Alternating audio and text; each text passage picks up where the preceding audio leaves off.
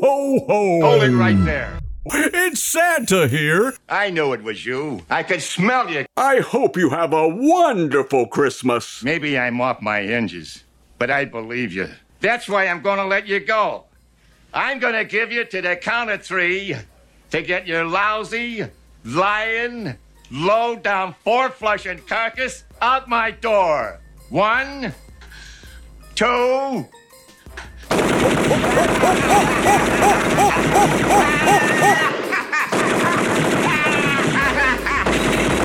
3.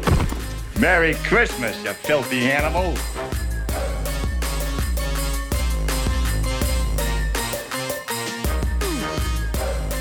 Welcome back, everybody, to another fantastic edition of the Hop Nation USA podcast.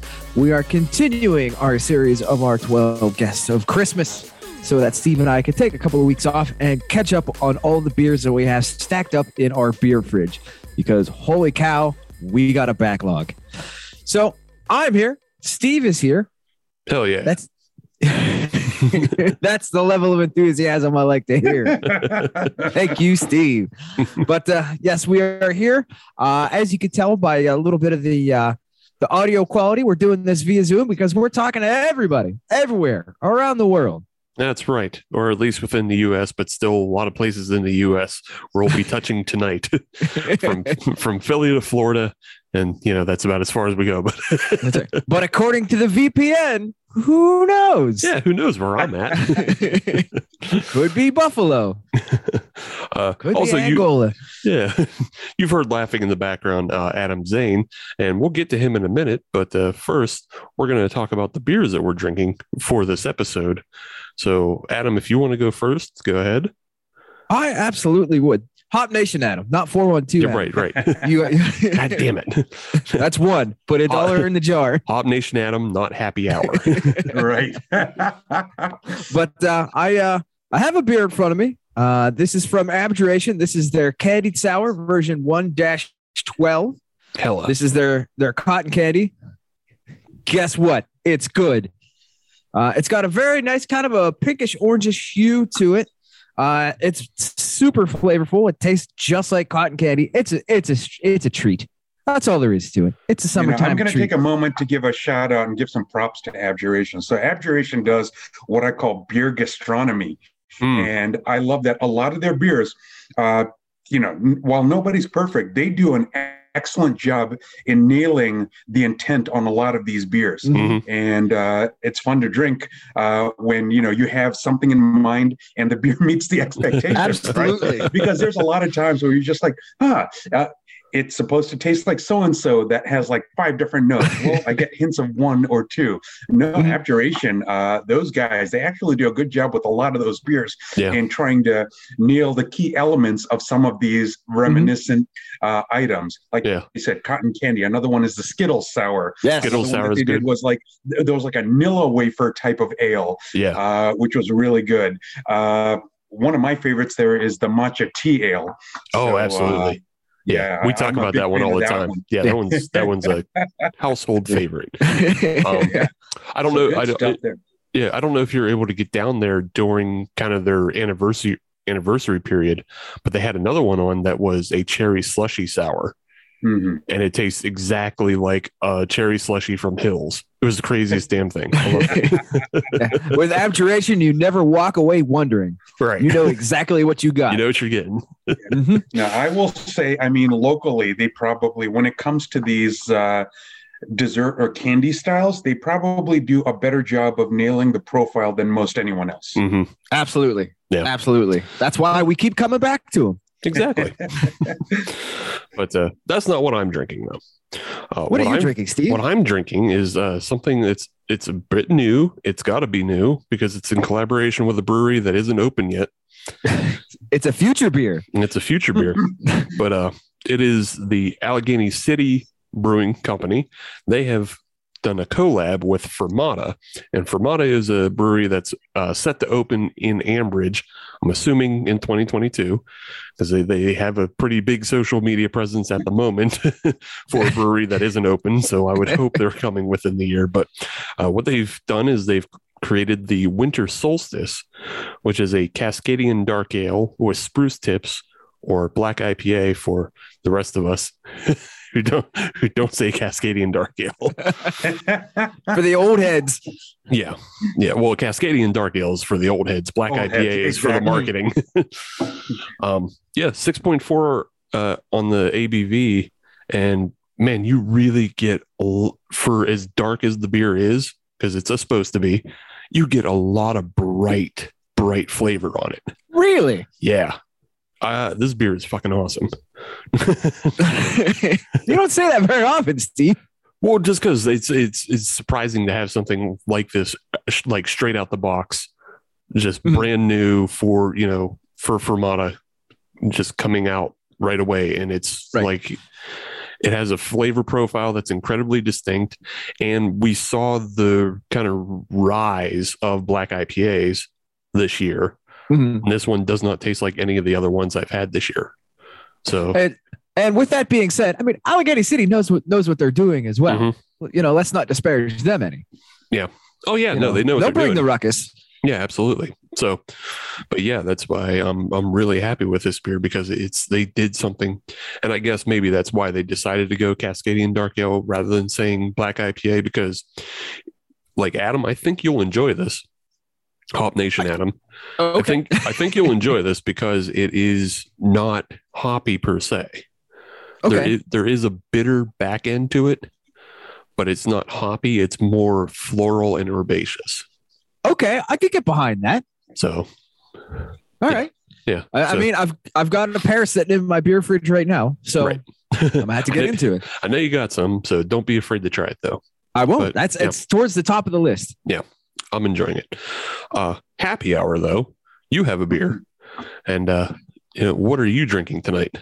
Well, drinking my own brand. So this is the Blackberry Cobbler. It was one of the featured beers at the Drink the Cookie Table Festival last month. This is a pastry sour, blackberries, graham cracker, etc. So we're kind of mimicking the Blackberry Cobbler flavor. This was a collaboration between us at 412 and Arboretum Trail. So actually, this was one of those opportunities where, Ben from Arboretum, he's getting a lot of notoriety because he's basically, brewing out of his garage and producing cans, like crazy, because he's trying to get his operation going. The guy is a super nice guy, and his equipment is actually pretty good. So for a guy who's brewing out of his garage, he has like really good equipment. I mean, it's somewhat comparable to ours. So, it's not like he's just home brewing. He just happens to have a large garage with good equipment. Credit where credit's due. And this is Arboretum's first sour. So since Can Distro is his full line right now, I'm happy that he's going to have a new revenue stream. So it's good for him, good for us, good relationship cultivation in the community. So, I love when a collab comes together.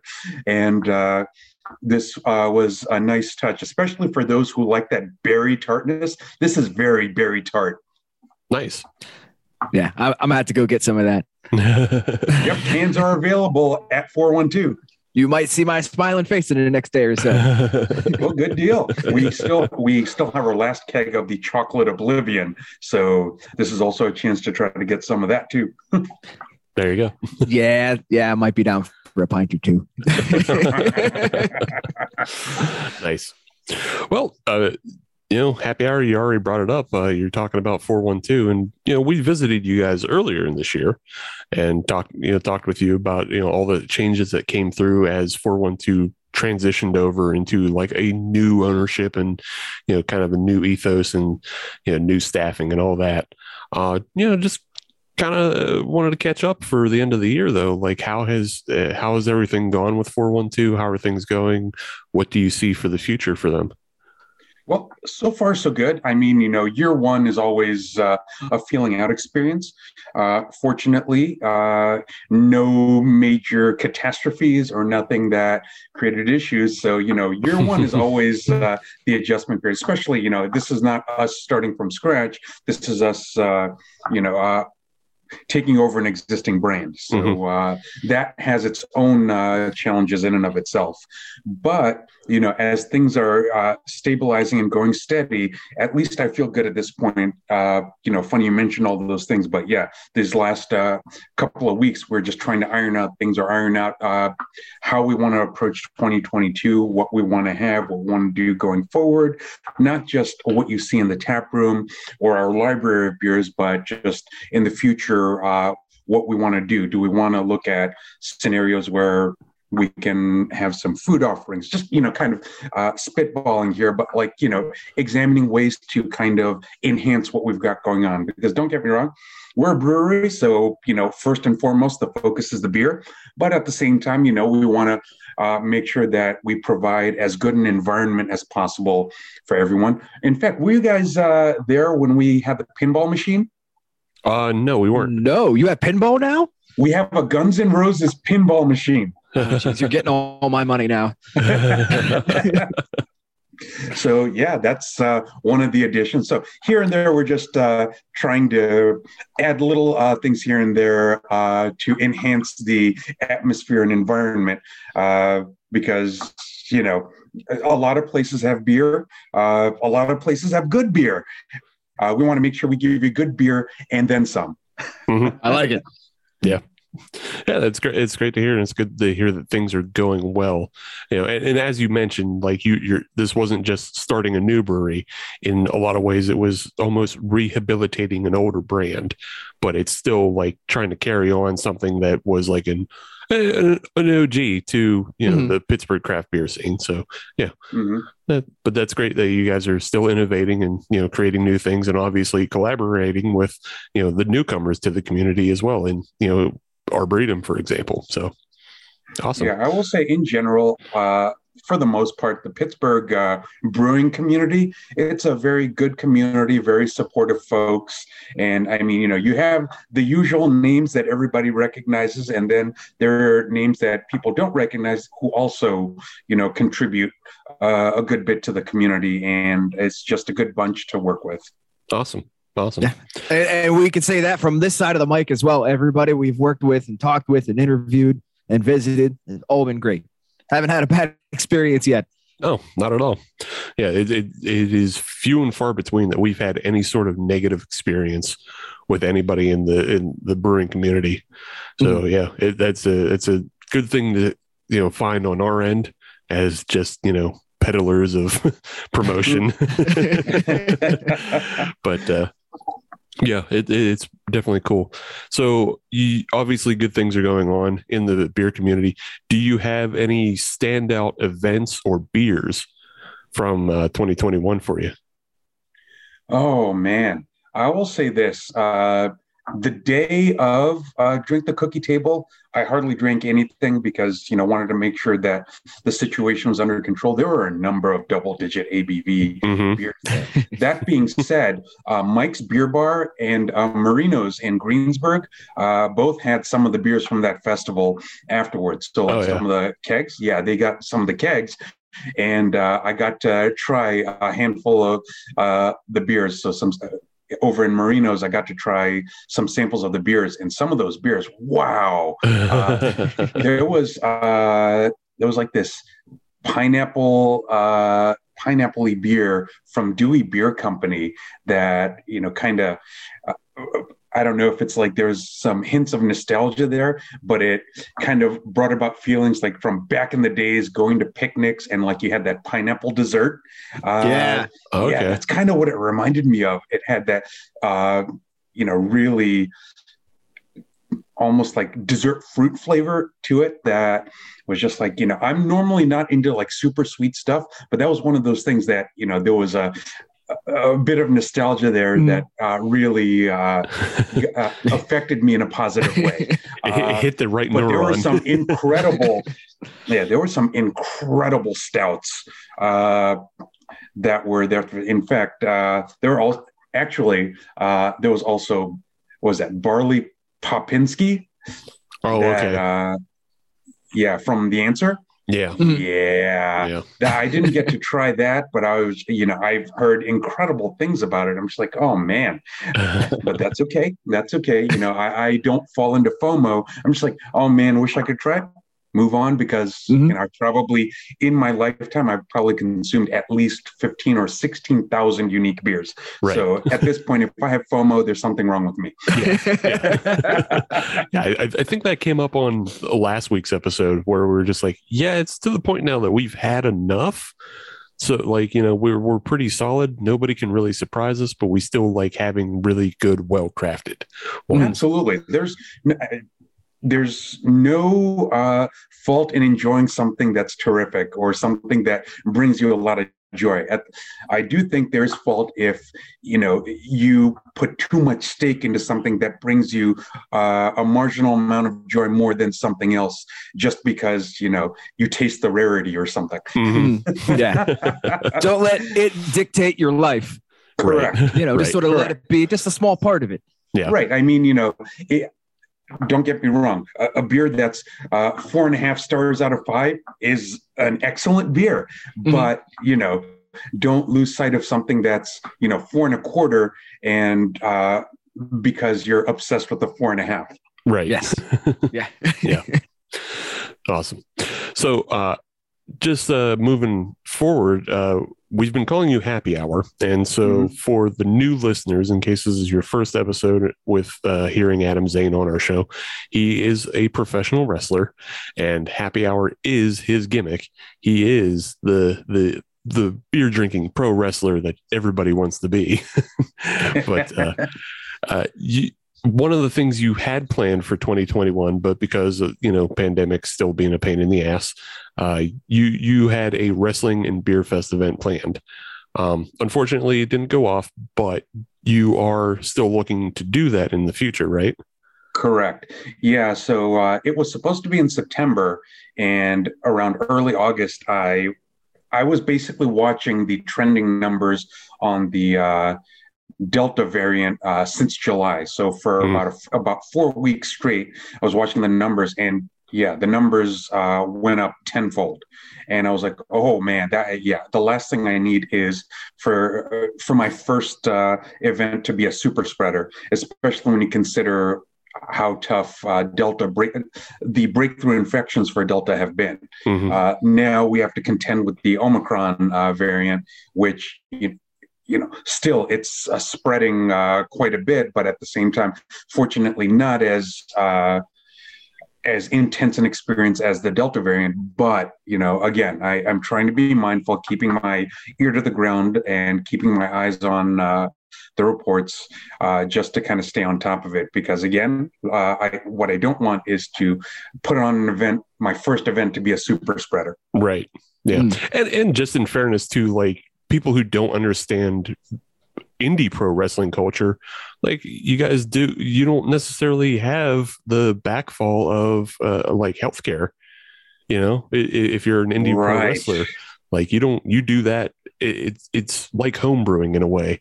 Like you can still get paid for it, but but you do it because you love it. Actually, a better analogy would be like indie music. Like think about the different levels of indie music. You've got your garage band where you're starting out. You've got your local or regional touring at small venues. Then eventually you're hoping at some point you get to open for someone that's known in a larger region, and then the ultimate goal is to be touring nationally. Right.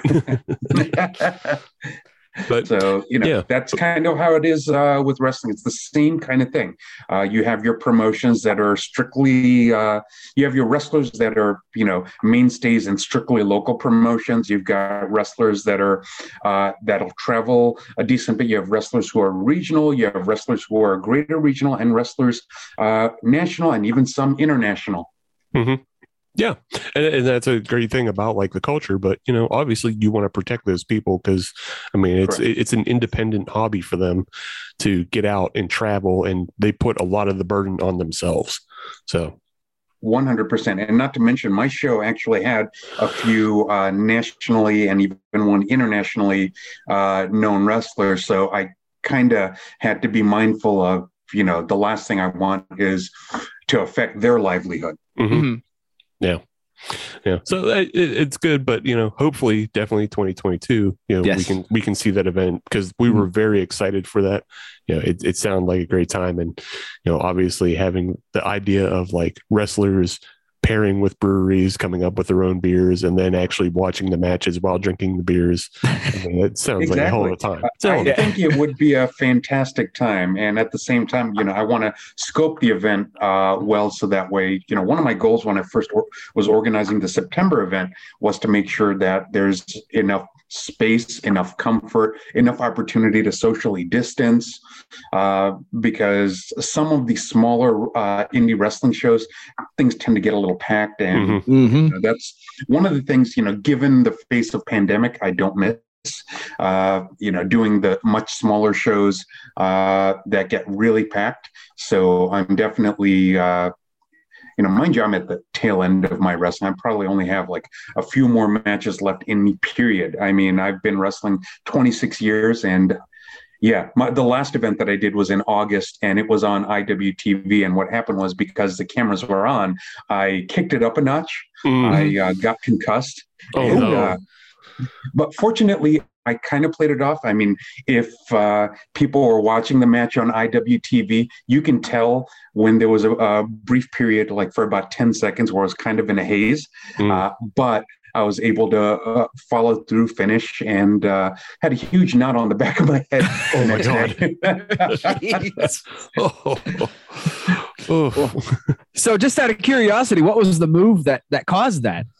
You know what? I'm trying to remember. I think it was just an awkward scenario where someone just basically did sort of an X Factor to me, sort of like from behind, pulled me down the back. And I didn't expect them to hold on as long as they did, because usually it's just like a pull, but they pulled me down a little extra hard, so I went down almost head first. Oh, ouch. Yeah. Jeez. Downfall of having the cameras on. Yeah. Right. But everybody's going hard. My usual matches are typically in the 7 to 8 minute range, but this one, because of the cameras, curtain to curtain was 16 minutes. Oh. And that was me just kind of playing it up and doing it for the cameras. That's on me. So, I can't blame anybody else for that. Right on, though. I mean, hey, you still came away with something that you enjoyed. So, yeah. And it's on the internet forever. Right. Yeah. You can show it to all your friends. You can show it to everybody and go, "Oh, this is the part where I'm knocked out." But the rest is awesome. Check out the rest too. Oh yeah, no. If nothing else, I got enough wherewithal because there was a double team move. It was a tag team match. So my tag team partner was CZW graduate Frankie Picard, the King of Smokes. So we had this double team maneuver where I had my opponent in like a cradle suplex position. He ends up doing like a sort of like an enziguri to the back of her head when I have her in the suplex position. And then I did a release fisherman. Okay. So fortunately, I had enough wherewithal to go through with that. So somewhat similar to the Kyle O'Reilly, Bobby Fish chasing the dragon, but with like a fisherman, and an enziguri. Okay. Yeah, exactly. Okay. I understood some of those words. Yeah. Awesome. Well, the other thing that you're a part of, Adam, upon all the other things you're a part of, is you're also part of the Pittsburgh Diversity Council. And we've talked at various points throughout the year about the Pittsburgh Diversity Council, because you guys have been making waves and making yourselves, very apparent within the community with like can releases and collaborations and education and different things like that. Do you can you give us a little insight into what 2022 might look like for the Diversity Council? Sure. So 2021, the main project that started coming to fruition was the Shino's Beer Project. So the idea was to highlight women in the beer industry at any of these places that actually did Shino's Beer.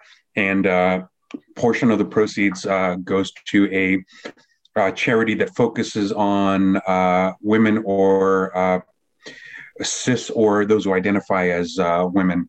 The idea is, just to kind of bring it all together and point out that, hey, we should not discount women in the industry in any way, because like the first time we had Sydney on Hop Nation, she gave us a little bit of schooling. Right.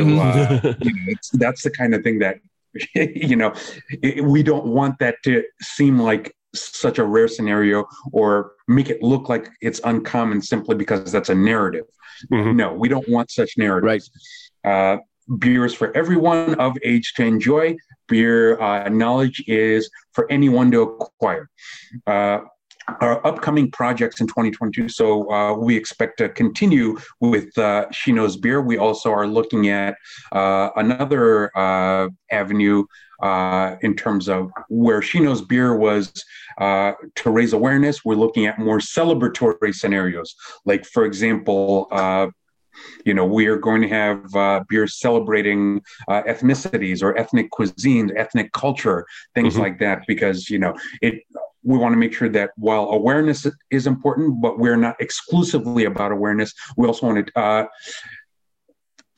spread ourselves out in terms of, what avenues we can promote. Celebration is great because, we don't want to be pigeonholed into just awareness. We want to make sure that we're also getting involved in more positive endeavors instead of shedding light on negative situations.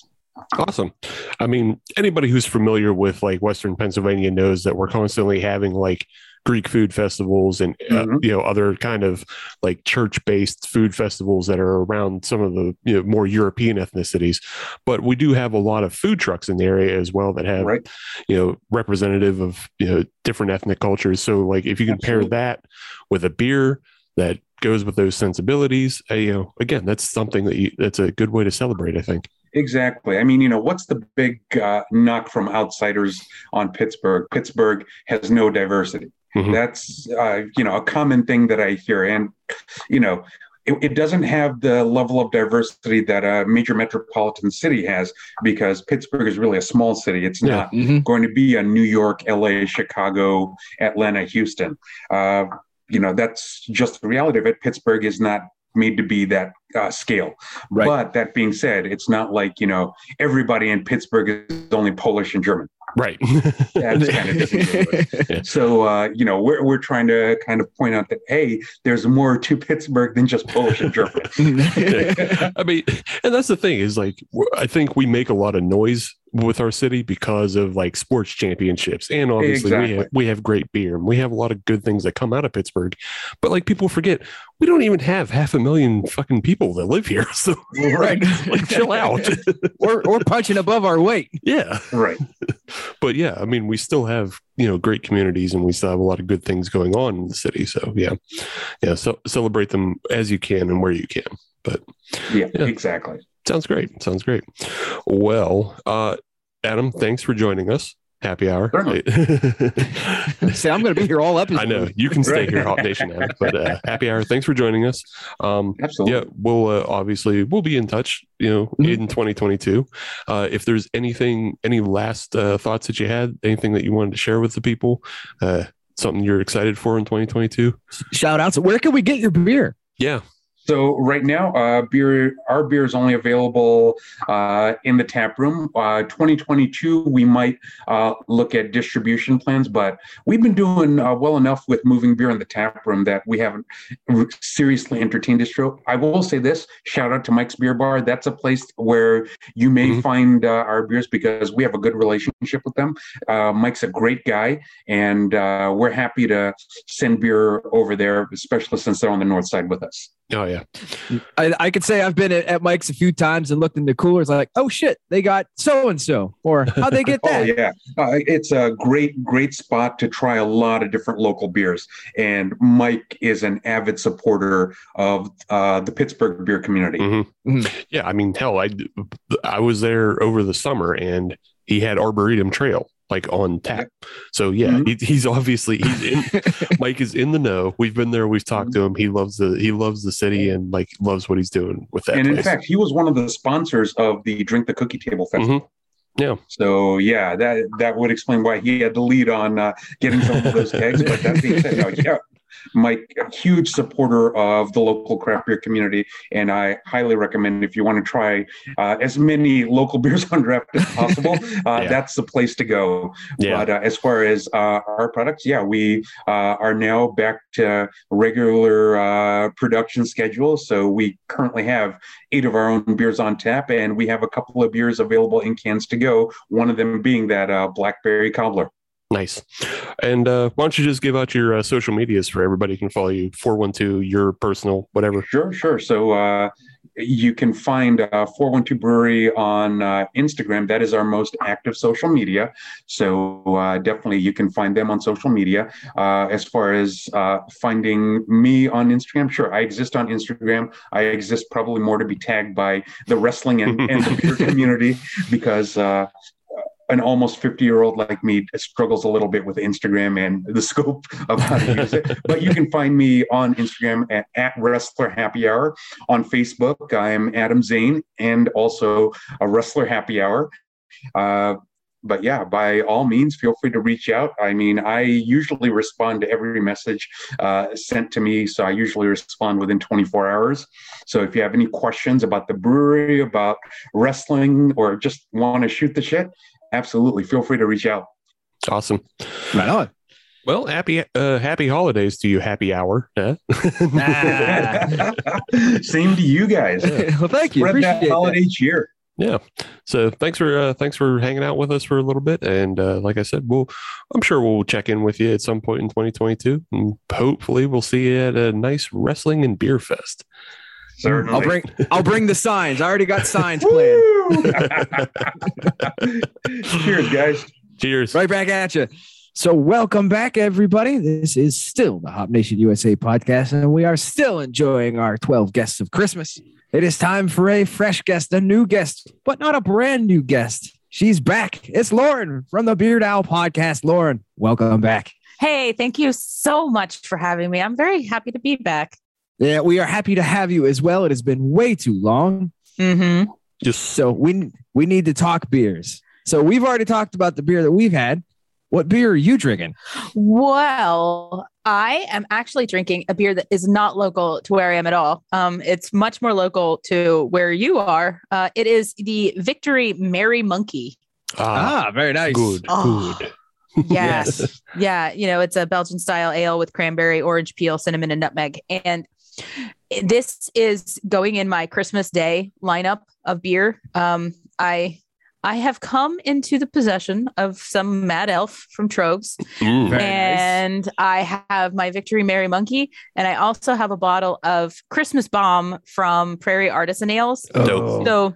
So, but Christmas Day is going to be awesome. Yeah, you're going to have yourself a day. I am. I don't think any of those beers are under 10%. So. You're correct. This one, this is 10. Mad Elf is 11, and the Christmas Bomb is 13. Yeah. Well, Godspeed. These are things I know because I go down those same roads. You don't want to go down that road. That road leads to the pet cemetery. Yeah. Found spoiled. Can't go that way. Yeah. The Merry Monkey came out I think 2 years ago or something like that. And it was like, it's not Victory's answer to Mad Elf, but it's comparable. It has, obviously that big Belgian flavor on it, but it's different. It's less cherry focused and it's more bright and orange and citrus. Mm-hmm. Yeah, it's good. As I say, it's something that you can drink both of them together. Yeah, or one after the other. Yeah. I'm not suggesting you just get a big old stein and mix them both together. I am. Although they're comparable styles. Why would you? Yeah, make the blend. Well, that's all gonna go together in your stomach anyway. Yeah, that's true. Yeah, that's the logic, right? Mm-hmm. I'll buy into that. I would do it. Maybe that's what I'll do for Christmas. I might now. I have enough of both to do it without like sacrificing. If I just had one left of each, then I would not do it, but I might do it. Mm-hmm. See, now I'm imagining Steve just sitting by the glow of the Christmas tree with both bottles. He's like, nobody could tell me what to do. Mad scientist mode. Do as I please. I'm my own man.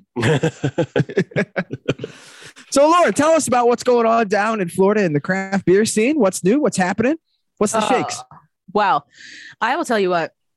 It seems like new breweries keep popping up like weeds here. And I guess I'm just gonna.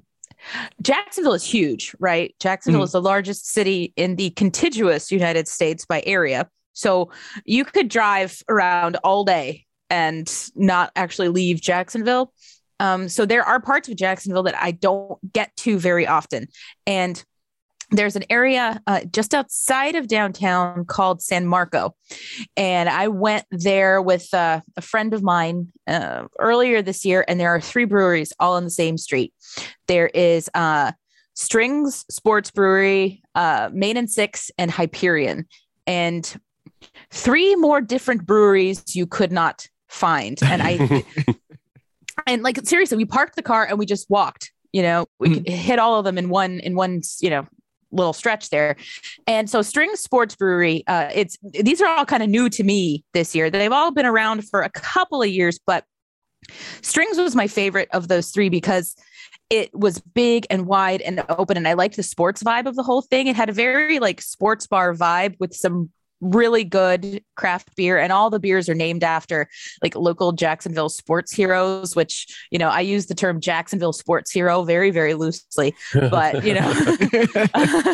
but yeah, they're named after, those kind of things. And it's a fun place with a really fun vibe. And so then we left that, and then we went to Main and Six, which was super hipster. I was like flipping a complete switch, but they did have a fun IPA with ghost pepper. Ooh. Oh, okay. And it was something. I did a flight there because I knew I couldn't commit to like drinking an entire of this ghost pepper IPA, but it's one of those things. It's real good going, you take your sip and you're like, oh yeah, that has a little bit of spice to it. Then like 10 seconds later, your mouth is on fire. Oh, well, okay. Got that fuse delay. Yeah. It was like, whoa. Oh, okay. So, fans of spicy things would definitely really enjoy that sort of, situation. And then you go down the street a little bit more and you end up at Hyperion, which is, the vibe is somewhere in between the 2, that one I felt kind of comfortable at. I'm not a hipster, right? So I felt weird at this hipster brewery that like those aren't really my scene. So we did that. And then we ended up walking back to Strings and we got a pretzel with beer cheese. Ooh, nice. Yeah. I love when breweries have good food, and there's a brewery. I might have talked about this the last time I was here with you guys, but there's a brewery. It's in Atlantic Beach, Florida. So it's just like a little closer to the ocean, just outside the Jacksonville city limits, called Rev, REVE. And they just do a bunch of weird stuff, primarily IPAs, sours, and stouts. But it's the guy who started it. He was the brewmaster at one of the kind of more mainstream breweries that we have here. And he wanted to experiment. So he opened another brewery, right? Okay, makes sense. And like the whole theme there is Alice in Wonderland, down the rabbit hole type stuff. Oh, and all right. Yeah. I mean, their merch is super cool. And this year they were in a little strip mall, like a very, very small beach strip mall, right? Mm-hmm. And they were right next door to a Domino's Pizza. And so you have this like weird Alice in Wonderland, but dark kind of like speakeasy Alice in Wonderland vibe right next to a Domino's Pizza. Well, the Domino's ended up going out of business and Rev ended up taking over, that part of the strip mall. So they expanded the brewery and they started making their own pizza. Oh, nice. Yeah. And it is like artisanal pizza to go with this really weird craft beer. So they turned themselves from just like a dark hole in the wall, but really, really cool brewery to this place where you could go have really cool, weird beer and have really cool, weird pizza. That's awesome. It's super dope. And then something else closed in that strip mall, and it's not, I don't believe it's run by the same people, but there's a distillery there now too. And you can walk back and forth. That's just turning into one-stop shopping. Yeah, pretty much. I mean, what else do you need? You park the car and you're just like, okay, I got whiskey, pizza, and beer. Like, what more do you need? That's a weekend right there. Right, You're exactly. The artisanal strip mall. Yeah, it's the artisanal strip mall. They should really just change the name of that strip mall. Yeah. What that blows my mind that a pizza joint could close down next to a brewery. I mean, I know it's a Domino's, but still. Yeah. How do you not have enough business? I don't know. It's Domino's. They probably just did business bad. It's not that they didn't have enough business. They just did it wrong. Yeah. I'll buy that. But yeah, I mean, Domino's loss is everybody else's gain, because the place was cool to begin with, and it's just become, exponentially cooler. So if I had, like, when I inexplicably get messages from people, hey, I'm going to be in Jacksonville, like, what's a cool brewery to go to? And I'm like, okay. My number one answer is always Rev. And people are like, well, where is that in location to the stadium? And I said, not close at all. Like, you're talking, you got to drive at least 40 minutes. But if it's worth it, it's worth it. Where it's worth it, But yeah, so I mean, as far as breweries and stuff go, that's kind of what I hit the most this past year. An honorable mention, of course, to my buddies at Engine 15 and Southern Swells in Jacksonville Beach, because they've both been around for a while and, always put out really good stuff. I remember us talking about Engine 15 last time we had you on the show. Yeah, you definitely brought them up. I like them. They have good pretzels and beer cheese too. Oh, that's good. It's always good to hear that you can find good pretzels and beer cheese somewhere. I love beer cheese. Have you ever tried to make beer cheese? No, not yet. Actually. It's like science a little bit, but you got to get the ratio of beer to cheese right. But if you do it right, it's I might have myself a Christmas project. Yeah, do it. Report back. I mean, we're to the point now that there exists cheese with beer in it, and then you can revert it to its own beer cheese if you really want to, because there's Mad Elf beer cheese that's up here. Oh, no way. Yeah. Yeah, Mad Elf. Actually, Trogs has 3 varieties, I think? This year they have 3 now. Yeah. Oh my God. Yeah, I think they put out was it a Grand Cacao Cheddar? I believe that is correct. And don't ask me what the third one was. Something else. I think it was something from like their wild fermentations. But because the Wild Elf is delicious. Mm-hmm. I will actually be having a bottle of the Wild Elf on the episode of the Beard Owl podcast that comes out on New Year's Eve, because it has a cork in it. Nice. And that is a fantastic segue into the next question. How's the podcast going? Oh, super awesome. Thank you for asking. 2021 has been a crazy and exciting and wonderful year for the Beard Owl podcast. So let's see.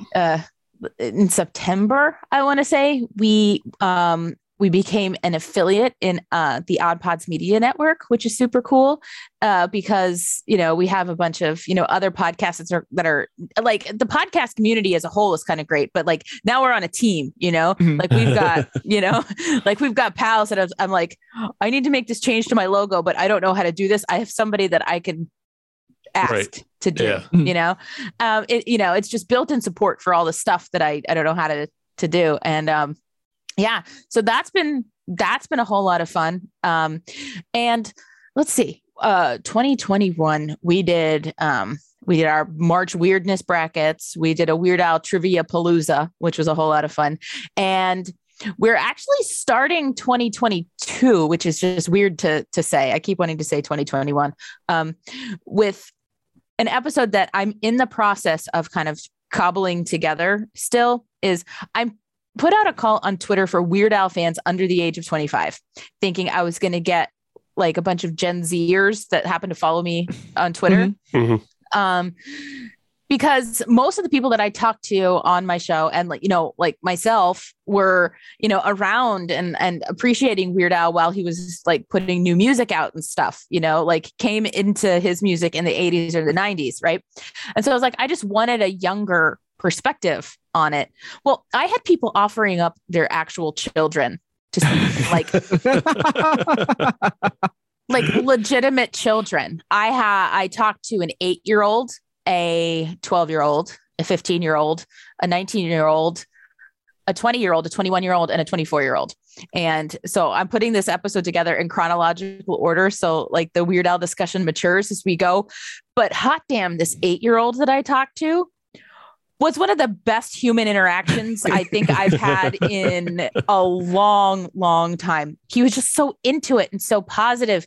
And I am so excited for this episode to come out because like, who doesn't like when kids are talking about stuff that they love with somebody who is like not talking down to them and is just listening to them the way that, we all like talk to each other, something happens and something magical really, really happens. And like, I got so much good stuff out of these younger people that I was like, oh my God. So I haven't actually started this yet, but I think I want to start like a second podcast where I interview kids about stuff that they like.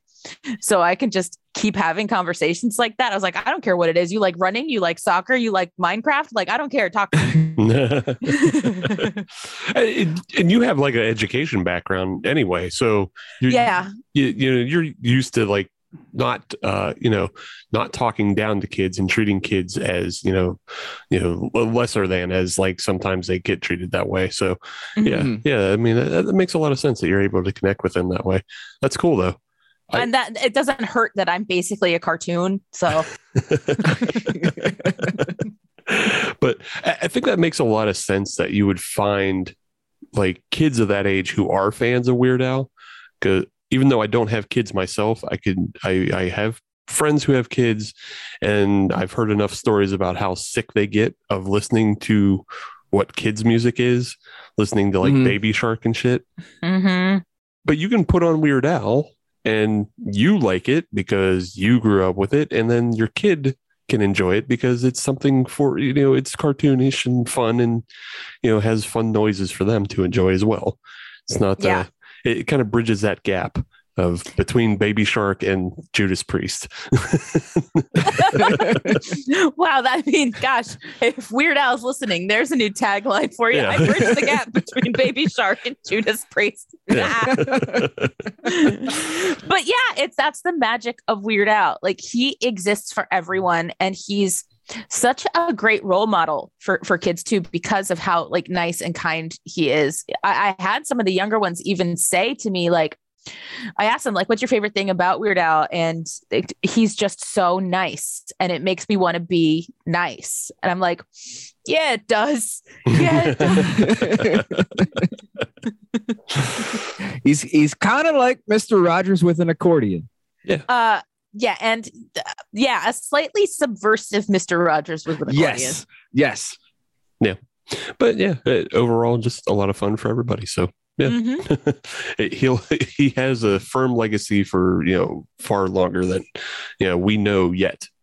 Yeah. So yeah, that's cool though. Did you have any beers on the show that stick out to you from the past year, that something you had that really surprised you? Oh, yes, actually. I love a good brewery collab. Okay. And I had a beer on the show called Power Hour from it was put out by Ology Brewing Company in Tampa. Okay. But it was done in a collaboration with my buddies over at Southern Swells in Jacksonville Beach. And it was a hazy double IPA, right? And I was like, okay, we all know what that's all about. Like, they are what they are. But this one was so incredible. Like, it was so juicy that I was like, oh my God, it was more refreshing than anything else, which surprised me because you never know what you're going to get with a brewery collab either. Like, is it going to taste more like one or the other? Like, whose spin is it going to be? And I think the reason I was so surprised by this is because I know Southern Swell's beer so well, and hazy IPAs are their flagship thing that they do. This tasted like Southern Swells, but better. And I think it's because of that additional perspective and like some of the other voices in the room. I could hear them when I drank this. If that makes sense. It does make sense. I get it. Yeah. Mm-hmm. Yeah. Sometimes when one brewery is allowed to get on the equipment of another brewery, and sometimes, equipment is different, and, you have access to other things that you don't normally have. Mm-hmm. You get to play a little bit more. So. Yeah. And not only that, sometimes when you're brewing something, you might have a question that, if you're brewing by yourself, you don't have the answer. Mm-hmm. But the other brewery or the brewer might have that. Yeah. Yeah. I mean, this beer is art, just like anything else is. Mm-hmm. And art does not and should not and cannot happen in a vacuum. And so I think like that beer was a perfect example of that, is when other perspectives came into it. It's like the whole was greater than the sum of its parts. Mm-hmm. Yes. Mm-hmm. Yeah, that's always what you hope for when you do collabs. Yeah, and this collab totally worked. Yeah, when you really hope that putting two breweries together doesn't make a beer worse. That would be terrible. I know. I mean, I've tasted that. Me too. It happens. But we won't mention any names. Yeah. Well, we'll see what happens when we mix this Merry Monkey with the Mad Elf. Yeah. That is against manufacturer's intended use. I know. What will we call it? The Merry Mad Monkey Elf or the Merry Mad Elf Monkey? Yeah. Yeah. Oh, I like that. Yeah. You just call it Mad Monkey. You don't have to go even that far. Yeah. Yeah. I like Elf Monkey though. That's it. Yeah. God, now I'm picturing an elf monkey. Just stop. He's a little hat. I'm sure he does. He's a little hat, and he's not great at painting, but he tries. He tries so hard. At painting. He's wearing a little diaper. Yeah. Oh. So. Just imagining just this 20-second snippet of conversation out of context. Yeah. It's fantastic. And of course, that's the clip that's going to get shared to promote the episode. Yeah. Oh, absolutely. Sure. Yeah. If I remember to do things like that. I know. So you touched a little bit on like what you have coming up for the show in 2022. Is there anything outside of the show that you're excited for? Like, do you have tickets to a Weird Al show coming up? Is there any breweries opening that you're excited for? Yes, I have second row VIP tickets to 2 Weird Al concerts coming up in 2022. Yeah, he's coming to my hometown in May. So that's where my whole family is. And my dad actually got the 4 of us, which is good. This is going to be the first thing that like my parents and brother and I have done, is just the 4 of us in a long time, like since my brother got married and had a kid and like all this, that, and the other. So I'm looking forward to it for that reason. And also a second row seats and getting to meet Weird Al is, also amazing. But I'm doing the same thing with 3 buddies of mine in October here when he comes locally. So I get to see this tour twice, which is exciting because it is the unfortunate return of the ridiculously ill-advised self-indulgent vanity tour, which means he's doing wow. Yeah, it's in the noggin. He's doing like original songs and like deep cuts and stuff. And so no 2 shows on this tour are going to be exactly the same. So he's doing the Neil Young. Yeah. It's gonna be different. And even when he's in the same city 2 nights in a row, he said 100% different set lists. Mm-hmm. Yeah. So that's the old Neil Young. I'll do what I want. Yeah, I'm super pumped for that. And let's see, as far as beer goes in 2022, I'm pretty much just excited to see what happens. Like I said, breweries keep popping up in Jacksonville like nobody's business. I'm saying it here right now. New Year's resolution for myself is to actually make it to a brewery that started out in Jacksonville Beach, but then moved from the beach to downtown. And I am yet to go to their location downtown. I'm going to do that. It's called Ruby Beach Brewing, which is what Jacksonville Beach used to be called before it became Jacksonville Beach. It was Ruby Beach. Okay. And so they moved downtown, and an acquaintance of mine is actually the like the bar manager there. And I keep saying like, yeah, buddy, I'm gonna go see it. And I haven't made it because I don't like going downtown because I have to go over a big giant bridge that is not one of my you're talking to people from Pittsburgh. We totally understand bridges stopping people. Yeah. Bridges and tunnels. It's stopping me. It's stopping me a little bit. But yeah, so I fully intend to go. I've had Ruby Beach beer because they distribute to a lot of the different tap rooms and stuff that I go to, over here. So I know the beer is good, but I want to have some stuff that they're not, distributing. Right. Yeah, there's always better stuff in the home tap room. I know. We're gonna hold you to that New Year's resolution. We're gonna check in. I don't generally make New Year's resolutions. That is resolution number 2. Resolution number 1 is to learn how to play the accordion. Oh, I like there that. You go. Yeah. And so that is fully contingent on my mom getting the accordion that I have repaired at a repair shop in Pennsylvania, because nobody in Florida is going to know how to repair an accordion. So it's in polka country where it belongs to get fixed. And sense. So it needs to come back to me. If I was looking to get a horse carriage repaired, I would send it to Lancaster. So Exactly. if I'm looking, that math checks out. Yeah. So I get it. So now I just need to. My parents got me a how to play the accordion book and an accordion song book for my birthday, but I don't have the accordion yet. So I can't really put them to use. But I know how to play, keyboards and stuff. So I don't think the learning curve is going to be all that steep. But who knows? Who knows? But that's I fully intend to learn. Awesome. Well, hey, hopefully everybody else can follow along with your New Year's resolutions and listen to your show, and hopefully you'll come on one day and say, I made it to Ruby Beach. Check out the song I got. Yeah, right. Yeah. Have me on. I'll play accordion on the show while drinking a Ruby Beach beer and a growler that I got at the tap room. Oh, Lord help me. But with that in mind, though, why don't you just take the time to plug your show, let everybody know where they can find it, and when it releases on the week, whatever. Yeah. So this past year, another 2021 thing is I actually made us a website. So you can go to beardowlpodcast.com and there you can listen to the show right there. But it also has links to all the podcatchers to, listen to it wherever you'd like.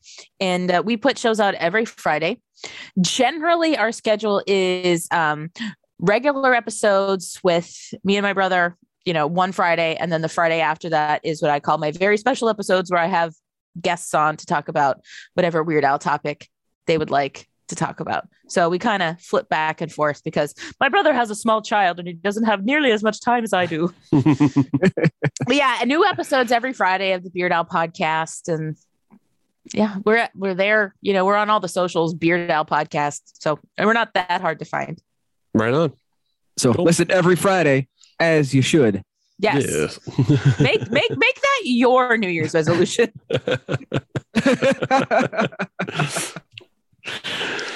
Cool.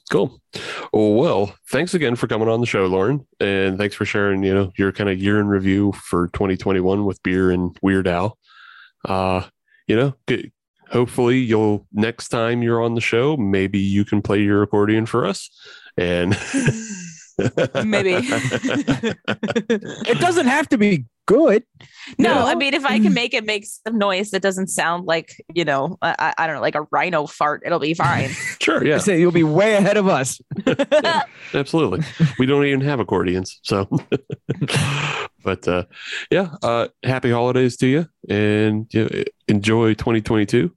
And enjoy your concerts and enjoy everything else that Jacksonville has to offer as far as beer. And, if you can prod the people that in PA, maybe you can get some beer cheese made with Mad Elf down to you. Oh, well, I'll be there soon. I'm going to try and scoop some up myself, but literally scoop it up. You have to go to the giant train of grocery stores. That's where they hang out. I think I can do that. I honestly think I can do that. But yes, thank you guys for having me. And I wish you all the best this holiday season and in the entire year ahead as well. Thank you. Well, thank you. Appreciate that. Just glad you were able to come on our show. Yeah. It's been too long. I know. Well, cool. I'm always here. So. All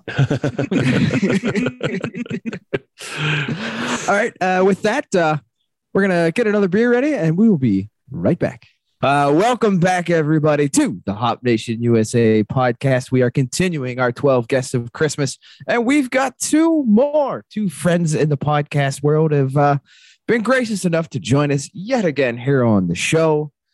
We have Chumpzilla, and we have Captain Cash from the Hops and Box Office Flops podcast. Gentlemen, welcome back to the show. Great to be back. Yeah, thanks for having us. Hello. It's been too long. I've said it before, and I'll say it again. It has been too long since we've had you guys on the show and talking shop. I am always ready to talk beer and or movies and or beer and drink beer. So net win, really.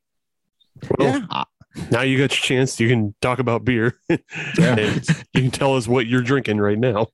All right. My favorite sort of seasonal Christmas beers, I guess you could call it that, which is the 21st Amendment Brewing's Fireside Chat. Yes. It's a little higher octane, which is right up my alley. It's a nice, it's an English style ale, and it's sort of a dark red, almost brown, and it's got some nice spices. And it just, when it's dark and it's cold outside, this just feels warming, even drinking it cold. I wish I knew how to explain that. No, that makes sense. I mean, that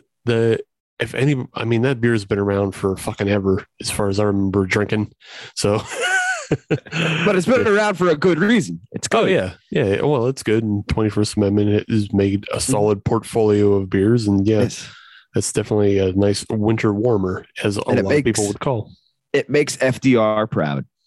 Gotta make FDR proud. And whenever I drink it, I always get one of those extended cigarette smokers. Yes. Yeah. And a wheelchair.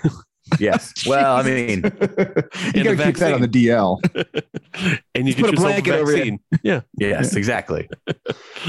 Chumpzilla, what about yourself? What do you got going on over there in your glass? Okay. Well, I'm here to stump for two local Georgia beers. Stump away. Yeah. I'll start off with this almond milk stout from Sweetwater Brewing out of Atlanta. I guess it's a vegan take on a milk stout. It's got all the standard stout notes you'd expect. It's malty, it's roasted, it's got some chocolate to it. One thing that does surprise me a bit with it is that the mouthfeel is a little bit lighter than you would expect. And I think that's because it doesn't have any dairy in it. Mm-hmm. That's my theory. It's because the nut milk just doesn't add some of that texture that you get out of a normal milk stout, but it's still got a decent flavor. And at 5.4 ABV, it's not going to kill you. Mm-hmm. And it's just kind of an interesting, hey, I'm having a stout. It's a little creamy, but not heavy. So it's worth trying. It's a seasonal beer. So check it out this winter. And then we just talked about this on my Christmas podcast, Christmas movie podcast that we did over at Hops and Box Office Flops. And we were talking about Home Sweet Home Alone, aka Home Alone 6. I dodged that bullet, thank God. There's a 6? Yep. Direct to streaming on Disney Plus. Excuse me. Oh boy. And for that, I paired that bad movie with a much better beer, the Big Shanty Graham Cracker Stout, and that's from Burnt Hickory Brewing out of Kennesaw, Georgia. So that's an extremely Chumpzilla local. It's a year-round beer, but a Graham Cracker Stout sounds wintry. It feels kind of festive and Christmas-like. And at 9% ABV, it will definitely help you get through Home Sweet Home Alone, like the worst movie title ever. And I actually like this one because it's got a little bit more flavor to it. You definitely get some of that graham cracker, it's almost like cinnamon kind of allspice flavor to it, but it's really, really smooth and it doesn't taste boozy. And to Captain Cash's point, this is the kind of beer that even drinking it out of a cold glass, standing around outdoors, it will warm you up. It'll tickle something in your soul. It's probably the hooch, but again, it's really smooth and you don't taste it. Like there's no burn. It doesn't taste boozy at all. It's a good winter beer. And if you're watching a bad movie, it will definitely help out. Nice. It sounds sneaky. Oh yeah, it definitely. Because again, you're not tasting it. It's pleasant. Yeah, you got to watch out. So cheers, gentlemen. Sneaky like a McAllister or a Wet Bandit. No. I don't really know who's sneaky here. No. I didn't have to watch that movie. Circumstances kept me away from that, and it was a kind of a Christmas miracle. It felt like. It was. Good for you, lucky. I don't think we've had many almond milk stouts up in our area, but a lot of people have done the oat milk, and those usually work out pretty well as far as like you're talking about like the thinner mouthfeel on the almond one. I think the oat milk ones still come out pretty thick because oats already go into a mash, sometimes. So just throwing oat milk in, it works out good. And like what really struck me when I drank it, I guess I was expecting to taste the almonds. And you really don't. It doesn't have much of a nutty taste. And then I was reading some reviews online about it, and other folks had noted that as well, that it's an almond milk stout, not an almond stout. Right. So you're not going to get bowled over by any nut flavor. But yeah, it was kind of cool. And I think this is their first year doing it. So it was something new to try. Right on. Yep. Yeah. Plus, depending on what almond milk they're using, that was probably already goosed with a bunch of vanilla. So yeah. No, I think there is a little bit of vanilla in there. It's that's one thing that I don't have a very refined palate, so I think a lot of that stuff gets wasted on me. I'm not going to lie, but I blame that on years of Steel Reserve consumption. So never blame the Steel Reserve. I don't accept that. I'm not saying it's a bad thing. I'm just saying, it's probably done things in my palate and or frontal lobe. Well, I can agree with the frontal lobe part of that, but I'm just saying, as a person who still drinks Steel Reserve, that's not an excuse to have a bad palate. Well, hey, since we're talking about it, how do you gentlemen feel about the branding change? We've gone to the silver can away from the black can. And I feel like that was the old style as well. I remember in college, it was always the silver can. I seem to remember that as well. Yeah. We can still get silver cans here. But it's always the fruity ones that are in the black cans now.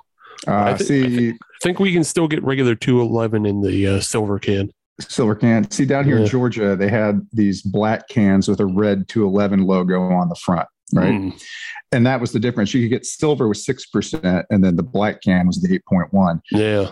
But growing up in Ohio, which is much closer to where you all are at, it was always just silver, and you just had to check the number to make sure you were getting the diesel and not the light. Yeah. Yeah. I think because Molson Coors was killing off a bunch of brands or whatever, they might have consolidated it down to where they're only doing 8s across the board, because all that fruity shit is all 8. So I don't know. That makes sense. They might have phased out the 6. Yeah. They also had a higher one, I believe, that it was like is either higher or it was a Canadian only, but it was like Steel Reserve 211 XXX or some shit like that. Oh, well, you know what? I'm sure it was probably some sort of rebranding of the Molson XXX, right? There's probably some brand synergy there. Right. So, man, some marketing guy just got his bonus. Like a Steeler Reserve? Or is it a reserve year? The Steeliest Reserve. The Steeliest Reserve. That's it. The Steeliest McBean. Oh, I didn't like that joke at all. I didn't feel great about it, but I felt bad saying it, but I still said it. So that's where we're at. Sometimes you just have to commit, for better or worse. So, we're already talking movies. We're talking a little bit about holiday movies, and I kind of gave you guys the prompt of giving us some beer and movie pairings to get people through the holiday season. So if you have some that you would like to volunteer, whoever wants to go first, go on ahead. Well, I'm going to cheat real quick here. I'll go first and say that I would definitely pair Steel Reserve with Home Sweet Home Alone. Because I think after about the third tall boy, you'll probably forget most of the movie, which is for the better. So, that movie is just unbelievably bad. And it tries so hard to be like a soft reboot of the first movie. Yeah. And it just fails miserably. And there's a reason why Macaulay Culkin and Chris Columbus wanted nothing to do with it. And after watching it, I completely see why. You're looking for, as I understand it, you're looking for less a drink and more an anesthesia. Yeah. But the Twilight anesthesia, where it doesn't completely knock you out. It just, you stop caring and forget about it. Any kind of blackout time travel drink. Exactly. Yeah. That's really all you're aiming for when dealing with that movie. Get me to a malaise. Exactly. Because I don't even think kids will like it. Like I've seen movies that are really dumb and I'm like, oh, kids are going to love this. No, that movie, I don't think kids are going to like it.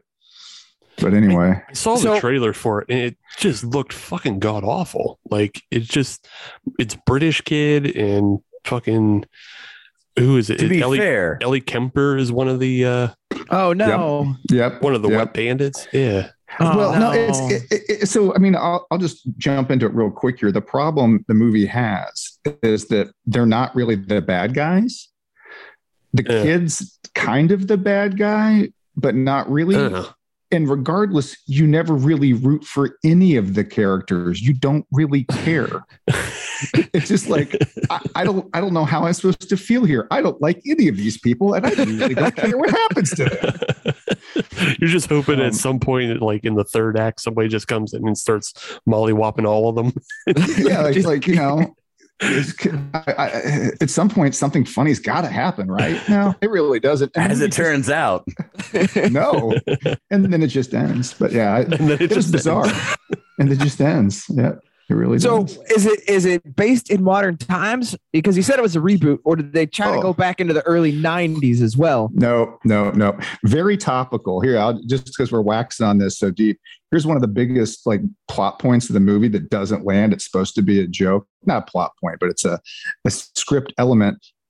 The Ellie Kemper's husband, I can't think of the guy's name now, but he was the normal guy from Deadpool 2. Okay. That wants to join the team. I don't know Sugar Bear's name, but I can't think of that actor's name now. But anyway, the whole plot revolves around him not being able to get a job.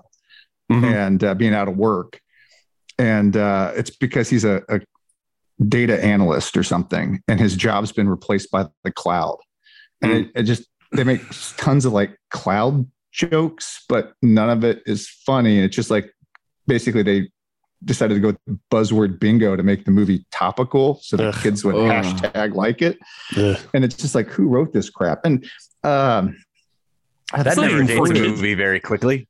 Yeah, and the guys that wrote it both worked on SNL. I can't think of the writer's name now, but he's the guy that plays Don Jr. in the SNL skits.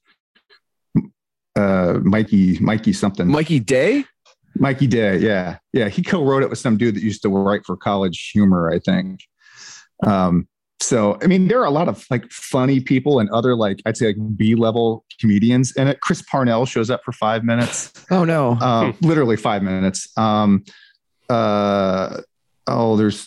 a couple other guys you'll recognize. You're like, oh, that guy. And it's like, okay, so these people they've done stuff. I've seen them be funny before, but none of it sticks together. And literally the movie could have been solved if the dad had just gotten on LinkedIn and tried to get a job. Right. Because very early in the film, his wife's like, hey, you should probably think about getting a job. He's like, well, I applied at IBM. She's like, honey, that was 3 months ago. And he's just like, oh, shucks. Like, dude, come on. You got kids. You're going to lose your house. Like, just get a job. Like, that's literally the inciting incident in the movie is that the dad's a bum. Nobody wants to work. Again, it's not very heartwarming either. It's not like you're pulling for him. He seems like a complete idiot. So this is a lot of talk about Home Sweet Home Alone, guys. I'm sorry. It's fine. It's a good warning to everybody else. Yeah. So let me drag you out of that terrible Christmas movie. Please do. Into another more recent, but in my opinion, much better Christmas movie, also intended for children on Netflix, is Klaus, which I don't know if you've had a chance to check that out. No, what is the story behind that? So it's very much like it's not a modern retelling of Santa because it's set indeterminately sometime in what appears to be either the 18 or 1900s. And there's this ne'er-do-well, lackluster son of a postmaster who, for whatever reason, is a big deal. And he sends his son to a place called Smeerensburg, which I have looked up and is an actual real place somewhere, I think, in Norway. And there he's responsible for delivering letters. And it turns into this thing where if he can deliver X number of letters in a certain amount of time, he can leave this terrible town. And he meets this woodmaker, Klaus, who turns out has all these different toys. So he creates a scheme around the village where he delivers the letters for the children to Klaus, who then delivers the packages, creating sort of a post office that functions. And it turns into the story of Santa Claus, more or less. So at what point does he have to play the devil in a game of curling for his soul? Yeah. I feel like that's where this is going. Hang on.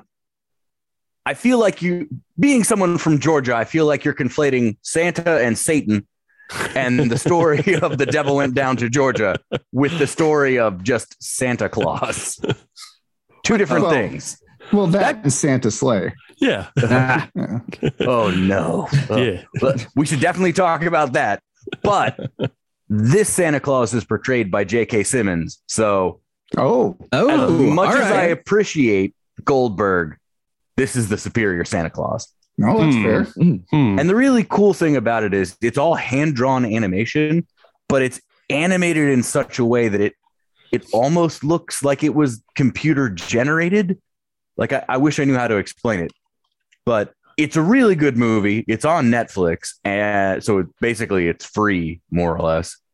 And it is worth your time. And you don't necessarily have to drink to enjoy it. But if you do.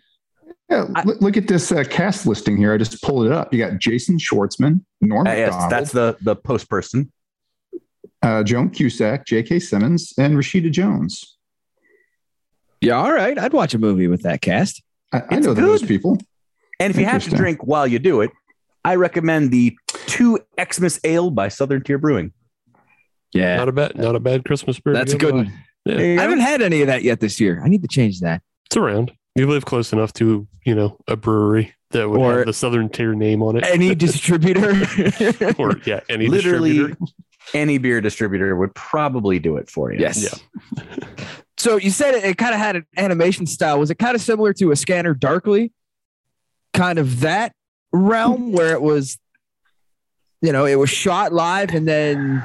So no, it's not like it's rotoscoped. Okay, that was the word I was looking for. Yeah. Thank you. Yeah, this is it. Like it's very Disney looking. It's like the uncanny valley between the old Disney stuff and the new Disney stuff. Yeah, I don't have a good way to explain it. A lot of it has to do with the lighting and how they light the hand-drawn animation to make it appear more three-dimensional, even though apparently this was all hand-drawn. Damn. Interesting. Yeah, this was something that I think took place over years to create. Right. Yeah. It was released in 2019. Yeah. And as movies, as modern Christmas films go, this is the only one that I've seen in, several years where I'm like, this is something I will revisit. So it'll give you much more of the warm fuzzies as compared to just, I'm going to throw up and this is terrible. Yes. That's called the Hallmark Channel. Yeah. This is not a Christmas Prince. Or Castle for the Holidays. What is that one? That's the new one. Who fucking knows? I thought it was a Christmas Prince 2. No, we had a Christmas Prince 2, and I also believe there's a Christmas Prince 3, like Royal Baby. I don't know. Oh, dang. Oh, no. Does the baby get the castle? Eventually that's how royalty works, as I understand it. Oh, Jesus. Huh. But I think you were going to talk about another Santa Claus story. Oh, no. We don't need to talk about Santa's sleigh unless we really want to. That's okay. There's a whole episode up. And there's a whole episode on that one. Yeah, Cash. Yeah. No. Anyway, yeah, we can. Moving away from the films and getting more back into the beer, was there any like brewery or beer event that you guys went to in 2021 that really stuck out to you? Something that you were really enjoying? I'm going to tell a sad story about a Christmas Grinch. The last time I visited a brewery, that is, it was pre-pandemic. So no trips this year, no trip last year, which is painful.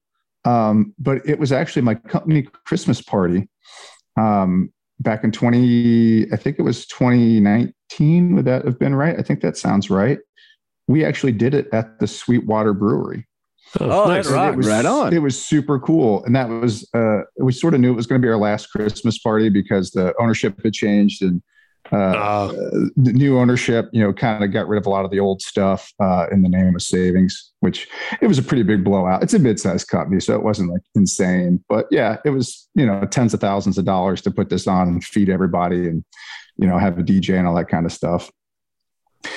But yeah, it was a good time. I had a lot of fun. It's a really cool venue to check out if you're ever in Atlanta and you get stuck there. If you're here for a Comic-Con or something like that, checking out Dragon Con. Yeah, I'd swing by there just to grab a pint and check it out. It's a cool little spot. And I know it's kind of a mainstream brewery now, especially in the Southeast. They've gotten pretty big over the years, but it's still a cool vibe. Everybody's super friendly there. And the beers are usually pretty good. They have like their seasonal rotations going through there. And if you get there and you're lucky, they'll even have some like experimental stuff on tap for you to try out that hasn't been released in stores yet. That's cool. Like, I think when we were there ahead of the Christmas party, getting things set up, we were able to taste some, a couple of IPAs they were working on that they hadn't even released yet for some of their like limited releases and whatnot. So it was pretty cool. It's a neat little tap room to check out. Nice. But yeah, I've been a bum though, man. I tell you what, this whole lockdown thing has just really put a cramp on my travel and fun, for the last 2 years. So hopefully 2022 things turn around. Yeah, hopefully. I think I drank more beer in 2021 than I drank for the 3 years that preceded it, but I did not go anywhere. So. Oh, sorry. And maybe those are contributory, but I will say, my palate in the kinds of beers that I have drank, both at your recommendation and as part of the podcast we're a part of, has really sort of gotten a lot more varied. Yeah, that's good. Example, You're expanding horizons. Exactly. That's like personal growth. Yeah. Most recently, the thing I loved was Harpoon put out Dunkin' Donuts beers. Hell yeah. Oh yeah. And I loved those things. Did you get to try the blueberry matcha? Oh yeah.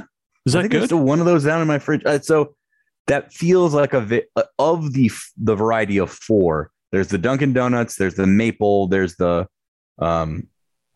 pumpkin one, and then there's the maple, which is the Dunkin' Donuts one. There's the matcha blueberry. There's the pumpkin one, and then there's the midnight dark one. Mm-hmm. I will say that the matcha blueberry was my least favorite of them. Okay. But I actually wound up really liking the maple, which I was surprised at given how sweet it was. Because I'll go for a sweeter beer, but when it comes to like stouts and things like that. But yeah, I actually found myself like, wow, I can taste the maple and it's not overpowering. It's pretty okay. All right. Yeah, I was most curious about that matcha one, and it was even mentioned earlier on this episode. But one of my favorite beers from Abjuration is they make a real matcha milk latte type of beer. Yeah, nice. I gotta check that out. It's fucking great. So it if you've ever had a matcha frappuccino from Starbucks, yeah. Tastes the exact same, except this one has booze. Always a plus. That's just a net win, honestly. Yeah. And you don't taste the booze because it's only 5%, but still, okay. It's good walking around beer. I mean, how creamy is that? Very creamy. Very creamy? Yeah. Very creamy. That's probably a no for me, dog. I can feel it in my stomach now. I'm like, no. Yeah. This one has lactose, so yeah. that's your. If that's your kryptonite, don't fucks with it. Yeah. I see. I don't know what it is. I just, for me, like the mix with the dairy stuff, like that's why I was kind of surprised by that almond milk stout. Like I was expecting it to be creamier because I was just thinking, oh, it's a vegan, whatever. Okay, I could hang with that. But yeah, some of those, like a true milk stout or anything that's got like a dairy component to it. Yeah. I have to tread lightly. Yeah, that happens to people, and it sucks. And more breweries should be better at labeling that. A lot don't, but I don't even think I'm actually lactose intolerant. I just think I'm a wimp. I'm just like, no, we're not 23 anymore. Yeah, you're just getting old. Chumzilla got a sensitive tum tum. Tummy hurts. Welcome to the show. Prepare to be bullied. Yeah. It's been a minute since I bullied somebody. It's all good. So just looking forward to 2022, though, are there any breweries opening in your area that you're interested in? And are there any movies that people should be on the lookout for? I'm not aware of anything around me, but I'm going to take this opportunity to make the same Christmas movie recommendation I made a couple of years ago. And I made all the guys on the pod watch It's a Wonderful Life because Captain Cash, I don't think he had seen it for a while. It'd been a hot minute. Yeah. And then the Thunderous Wizard, Mary McCheese, had never seen it. And I grew up, my dad made me watch it when I was a kid. And I hated it. And then as I got older, and of course it's on every year on loop, right? I started watching it. And then, I think after you becoming a father and having a family, the movie like hits different. And if you've never seen it, you're probably aware of it. Every time a bell rings, an angel gets its wings. Clarence the Angel. I mean, it's kind of part of like the American cultural zeitgeist from a certain period of time because it fell into the public domain in the 70s. So it became broadcasted like constantly on television because it was free. And it wasn't a huge hit when it came out in the 30s, but it became a much bigger hit in the 70s and into the 80s. And it became kind of a Christmas tradition, but it's like a 3-hour movie. So, I mean, you got to sit down for it. But yeah, I highly recommend it. It is a great movie. I mean, it's an epic. It covers World War I all the way through World War II. And if you pair it with that Big Shanty Graham Cracker Stout, have 3 or 4 of them. And by the end of it, you'll be sobbing. if you don't tear up at the end of this movie, you might not be human. Listen, I'm going to fail that replicant test. I just don't have the nostalgia. I just don't. You're not drinking enough Big Shanty, man. That's the problem. You're not drinking. I don't know if you're not drinking enough or too much, but not the right amount. Not the right amount. Yeah. Is that the moon, Mary? Do you want the moon? I'll get that for you.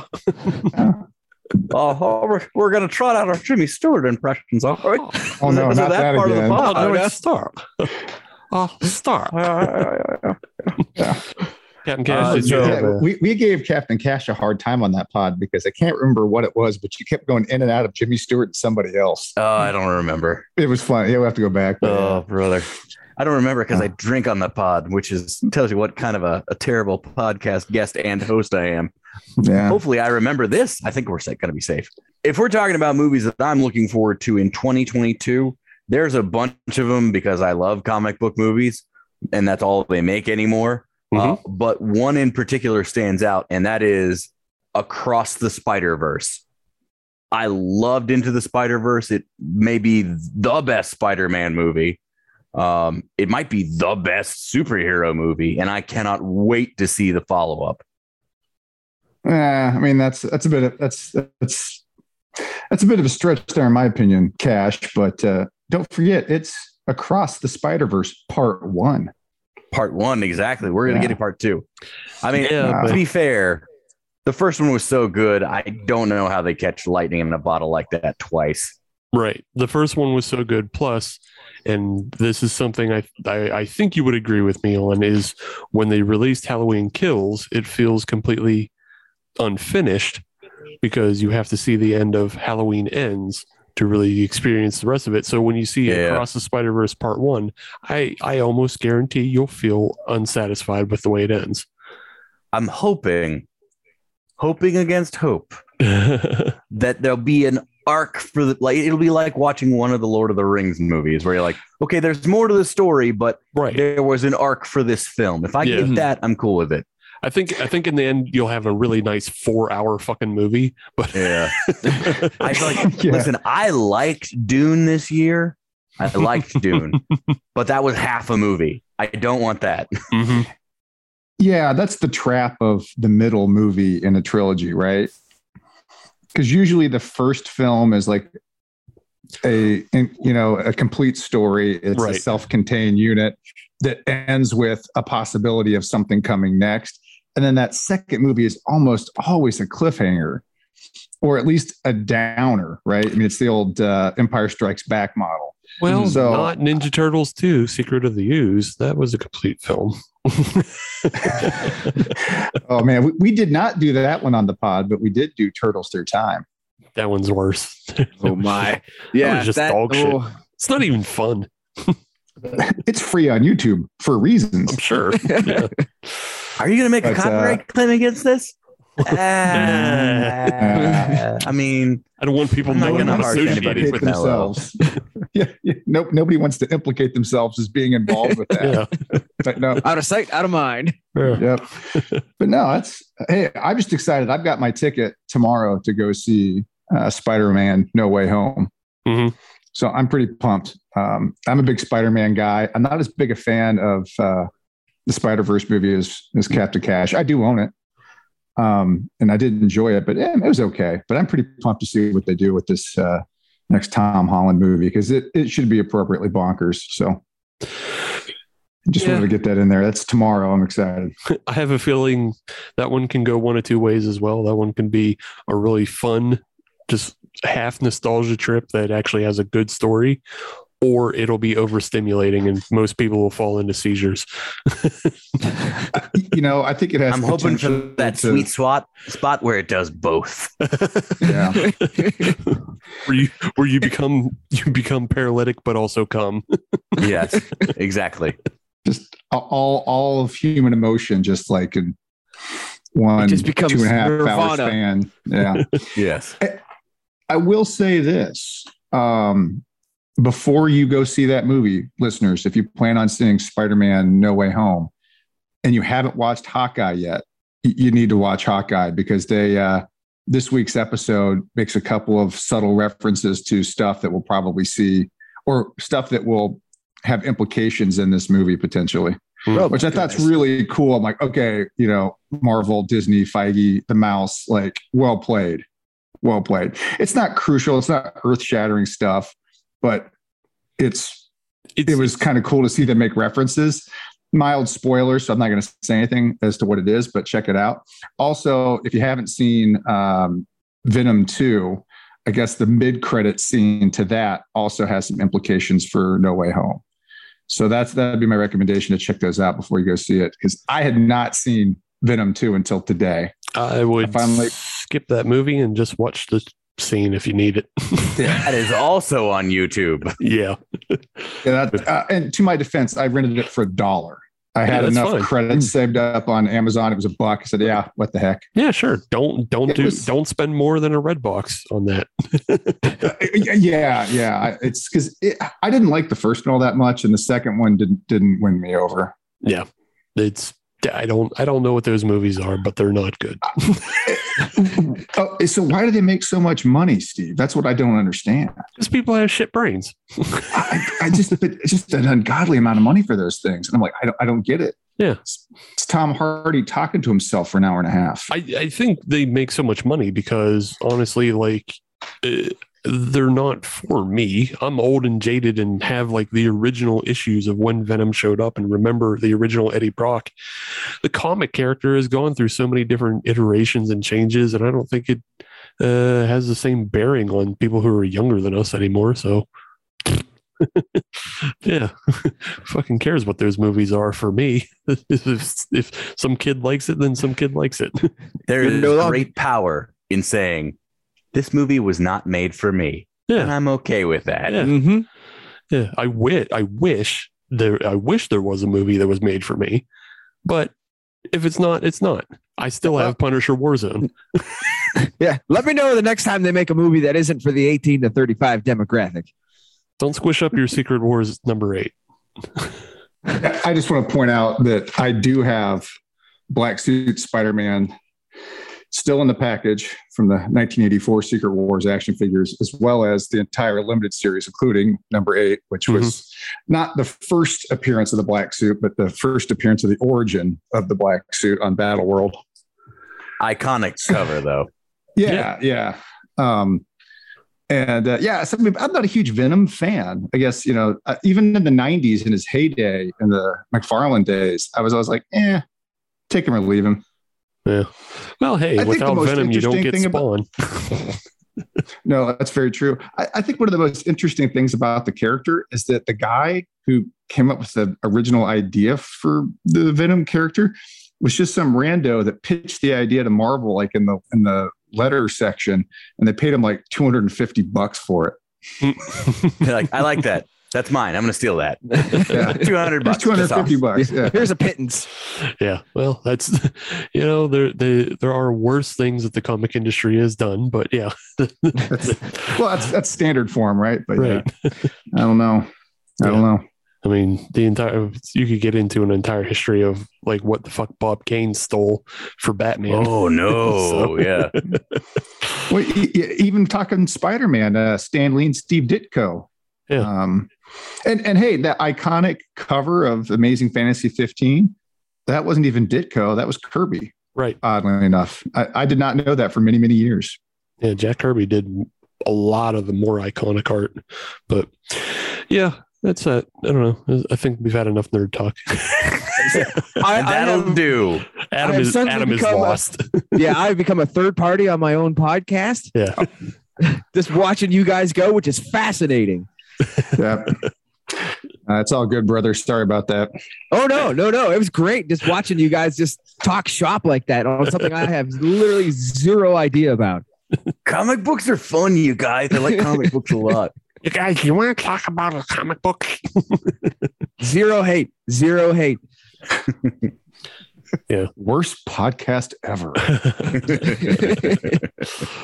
But thank you, Chumpzilla and Captain Cash, for coming on.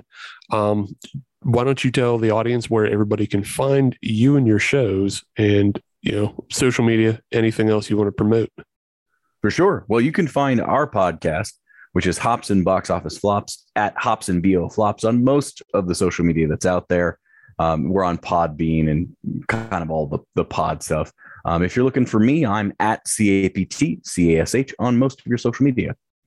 Yep. And you can find me on Twitter at Chumpzilla8. And folks, feel free to hit us up. We're always looking for different movies to talk about. I mean, again, our podcast is called Hops and Box Office Flops.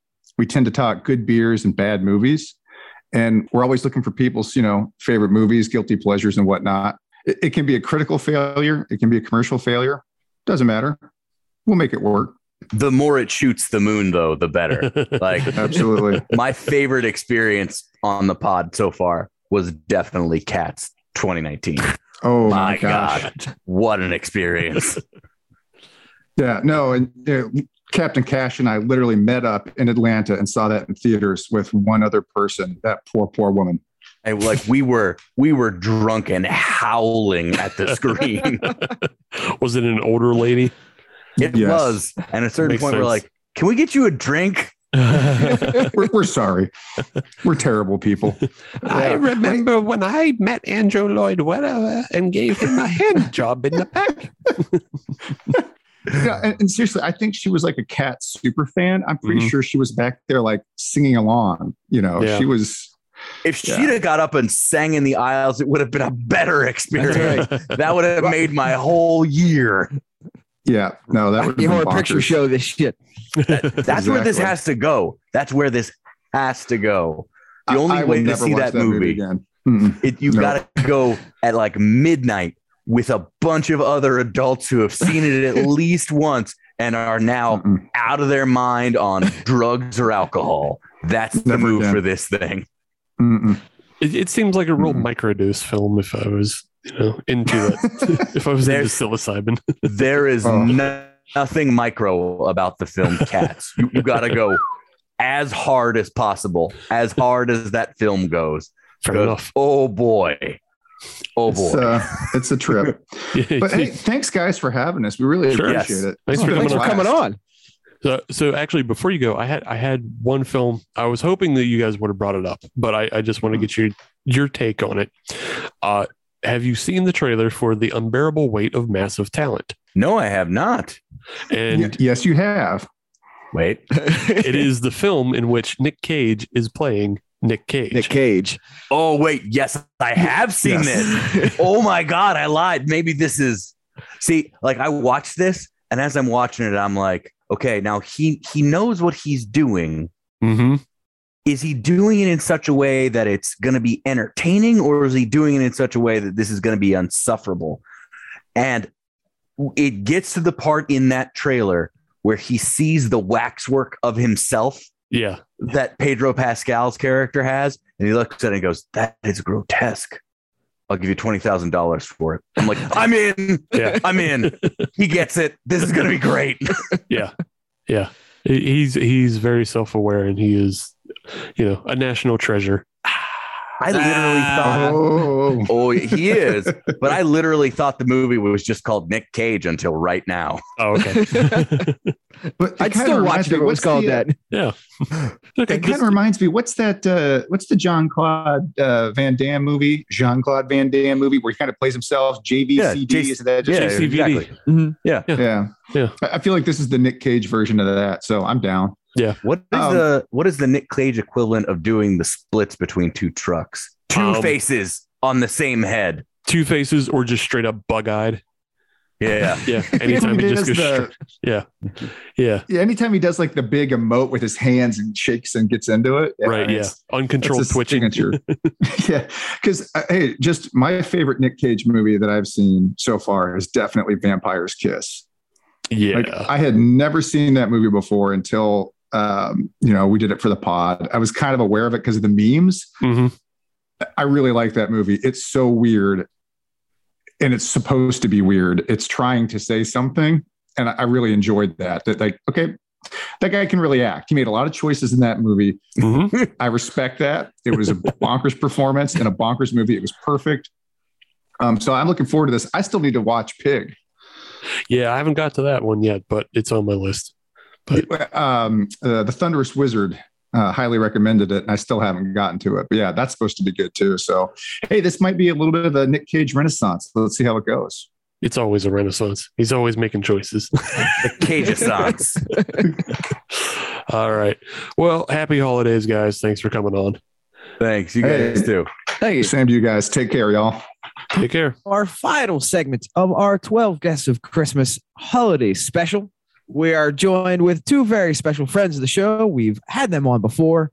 We get to have them on again. It's Brian and Jim from Drink a Beer and Play a Game from the Wooder side of the state. Gentlemen, welcome back to the show. Thank you very much for having us back on. It's been a while since we've been able to drink with you guys.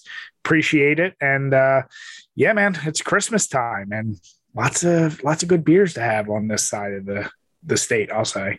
And eventually we're going to be able to get together and drink a beer face to face.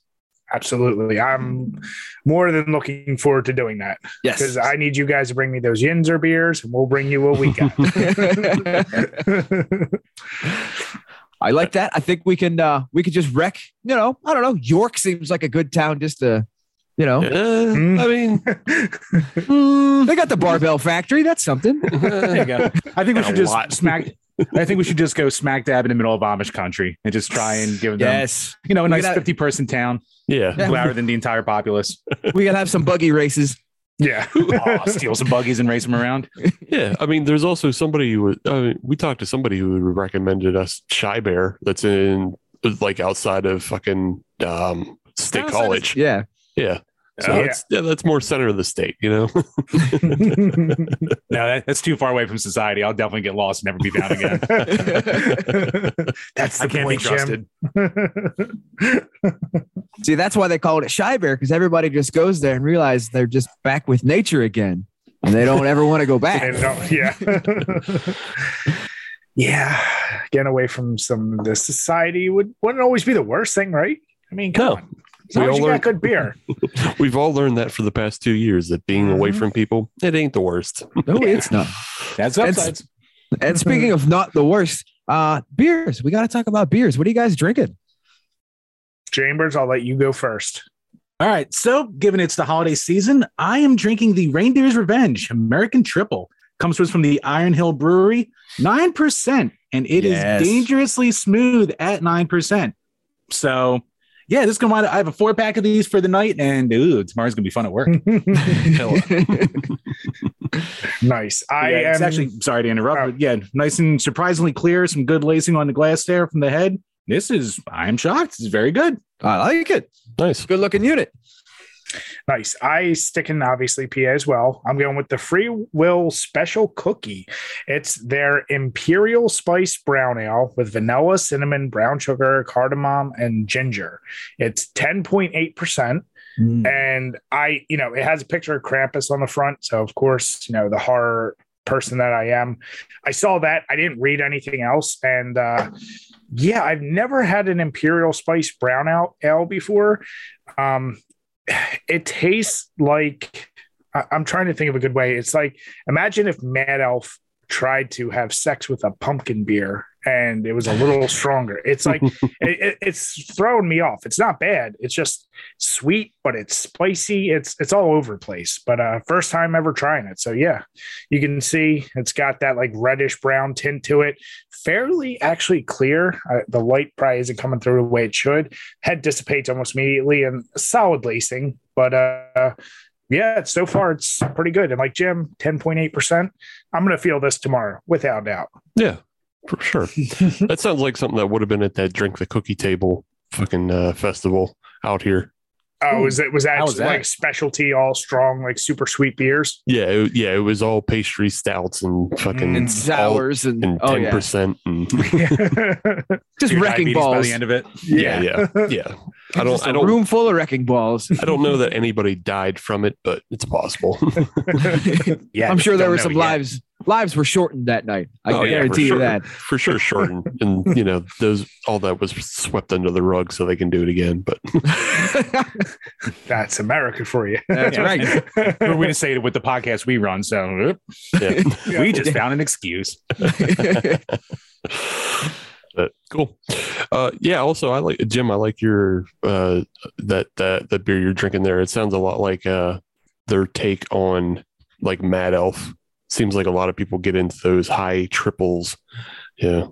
Yeah, you know what? It actually it doesn't doesn't have like the cherry or like the over fruit flavor that the Mad Elf does, but I can kind of feel it and like just the mouthfeel, the aftertaste with it. So it's kind of like a similar experience without having like the same. Actually, it's kind of lighter, even though it's only 2% less alcohol wise. Right. So still puts up a good fight. Cool. Well, for the people who don't know, and this is the first time experiencing Drink a Beer and Play a Game, obviously it's pretty apparent in the title what these guys are about. No hidden agendas. No hidden agendas there. Surprise politics, fuckers. But Jim and Brian, they drink a beer, play the game. They do beer pairings with video games and such. And obviously that's something that I'm into. I don't know how much Adam games. He sits on his toilet and does a 3-match maybe, but I just wanted to get you guys' kind of year in review on what was the best beers of 2021, best video games of 2021. Is there new breweries that you guys went to in 2021 that were surprising for you, especially out on the Philly side? Yep. Jim, I'm gonna let you go first. All right. So as far as the best beer goes, it's kind of tough because a lot of what I had for the first like 3 quarters of the year was still me finishing off random mix boxes that I got in the mail from subscriptions. So it's like kind of hard to nail down just one specific one that stood out for me. Comes from the Karl Strauss Brewing Company, and they did a collaboration with Bird Rock Coffee. So they had a golden stout with coffee. And me being like, it was one of those, like, I never really had a golden stout before. And I really normally am not a huge, like, not that I dislike stouts, but it's just one I never go for the most part. But that one just really stuck out as just one that, like, as I was drinking, I was like, damn, this surprised me. Like, just enough that it was memorable that I'm like, that's probably the big standout of the year for me. And as far as an actual brewery goes, I've probably had the most from Harpoon because actually right now I'm in the midst of going through a whole case of their collaboration with Dunkin' Donuts. Oh, so they've been getting a lot of press on this episode. Oh, really? Oh, yeah. You're not the first. Our last guests from the Hops and Box Office Flops podcast, one of them, Captain Cash, he's been running through that same variety mix as well. So yeah, you know what? I'll say that everything I've had in it has been good. I don't think anything's like a standout or a must-have or anything like that, but it's all been really good. So if you want like a solid stout, a solid ale, a solid this and that, like the pumpkin beer I just had was really good, like surprisingly light, but really full flavored in the mouth. So yeah, it's a solid pack, gotta say. Cool. You think it's a gimmick, but then you get into it and you're like, oh, they actually pulled it off. Good for them. I mean, Harpoon makes good stuff. Yeah, no doubt about it. Oh yeah, for sure. What do you guys though feel about all these? Like we see these Wawa, Sheetz, Dunkin' Donut, like there's all these collaborative things pushing with like regular ass stores or whatever. Like, what is your take on that? Is it just a cash grab just to get the name recognition out there? It is, and I must say that I am jealous from the western side of the state of what Wawa has done compared to what Sheetz has done. Yeah, Wawa has made the superior moves, and Sheetz has been a disappointment. Yeah. So I don't know if you guys, I'm sure you have like one or two Sheetz, sparse spattering in your areas, but I don't know if you know what they're doing with their beers anymore. Mm-hmm. But the past handful of collaborations they've done have all been with AB InBev. Mm-hmm. Giant breweries like Wicked Weed and Platform, and so they make these bunk ass beers that are like $8 a 4-pack, and they taste artificial as hell, and they're fucking not good. Whereas we hear all the time about how it's just a very simple partnership between Wawa and 2SP, and you just get the coffee stout, and that's it. Yeah, you get the coffee stout and you shut up. Out here on this side of the state, they're fucking making just like shitty $7, $8 donut hole like IPAs, and like it's disheartening. Pure cash grab. Yeah. Now speaking of PA gimmicks, though, would you rather have the Sheetz AB InBev collab or the Yingling Hershey's collab? Because I know a lot of people seem to kind of hate that. You know what? I actually like that beer. I enjoyed it too. That porter was for how much hate it got, and that was that this year or last year it came out? It's every year. Every year. It's been out last year and possibly 2 years ago. It came out on draft only. It came out 2 years ago, draft only, because I remember drinking it. In the before times. Yeah. Yeah, I had it at a bar. The hate it got, I was shocked. And then I tried it. I was like, this is not, like, of all the chocolate beers I've had, I was like, this is not bad at all. Yeah. Right. I was surprised. I'll put it I was the same exact way. I kind of bought it just so I could confirm, my convictions that it was going to be terrible. And I was wrong. I'm willing to admit that. I was wrong. I enjoyed the beer. I would drink another one. Yeah. Now, the real question is, are you going to do that with the milk pours? Which, people love to talk about those as well. Man, that is such a can of worms that you can open up to talk about milk pours. I mean, it is hilarious. So there's a lot of breweries out this way that have been getting those taps. And there's even one that replaced their entire tap system. Jesus. That's Stick City? Yeah, Stick City. They replaced their entire tap system with those side pulled taps.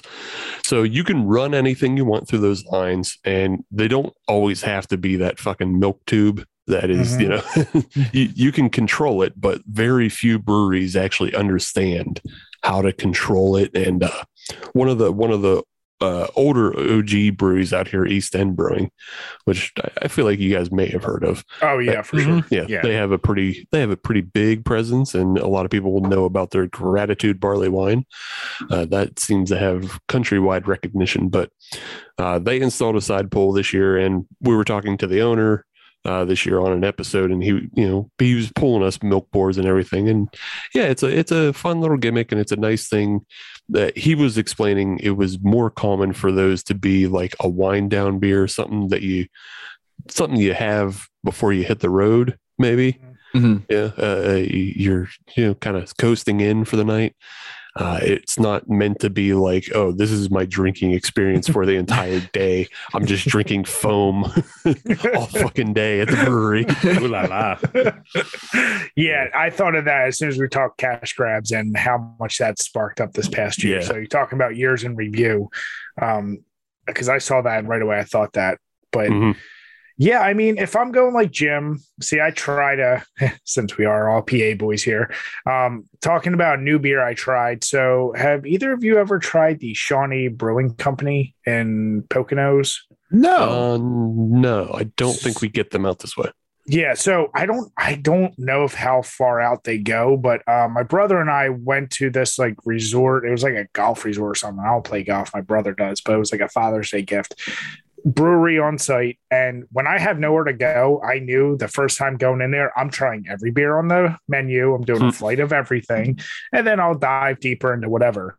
One of their beers was called like I'm going to completely butcher the name, the Aprius, I believe.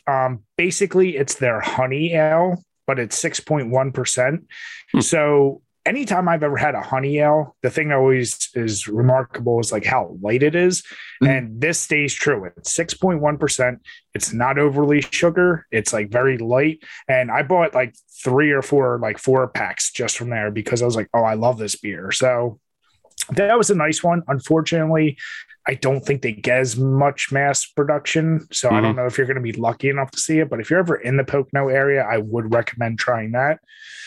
As far as breweries, so we had on our podcast Hannah Godey, who is the head brewer of Naked Brewing Company. And I've mentioned previously, Naked Brewing Company was not that good of a brewery. And then she took over, and she was actually the head brewer at Free Will for a while. Oh, okay. Yeah. So she's been through a few places, and what she's already turned around, like when I went back and I saw these new beers and I tried their basic core beers, like she does a cream ale, which very few people do cream ales and do them well. And this was one, because that's like, to me, the easiest drinkable craft beer there is. It's baseline. Yeah, exactly. And, now she's taking it in a way where she's trying to like compete with, I would almost say, current trends, but putting her own twist. So you have all the basic beers, your stouts, porters, IPAs. Then she has like a good line of sours, because she noticed like the market of people that want sours is increasing. But their unique thing is she has a whole line of cocktail inspired beers. And it is so weird. The hell was the one called? Not Sex on the Beach, but like a Malibu Bay Breeze, but it was a beer. And I was drinking, and I was like, this is really fucking with my head. It tastes like a Malibu Bay Breeze, but it's a beer. And like, so they do it really well. And, like going over there, interviewing her at the place, like I just love it. So that is probably my go-to brewery in terms of they're trying new stuff all the time. And every beer has a unique touch that you can tell like is from the brewer. So yeah, that would be my brewery from the past year for sure. Nice. That's right cool. on.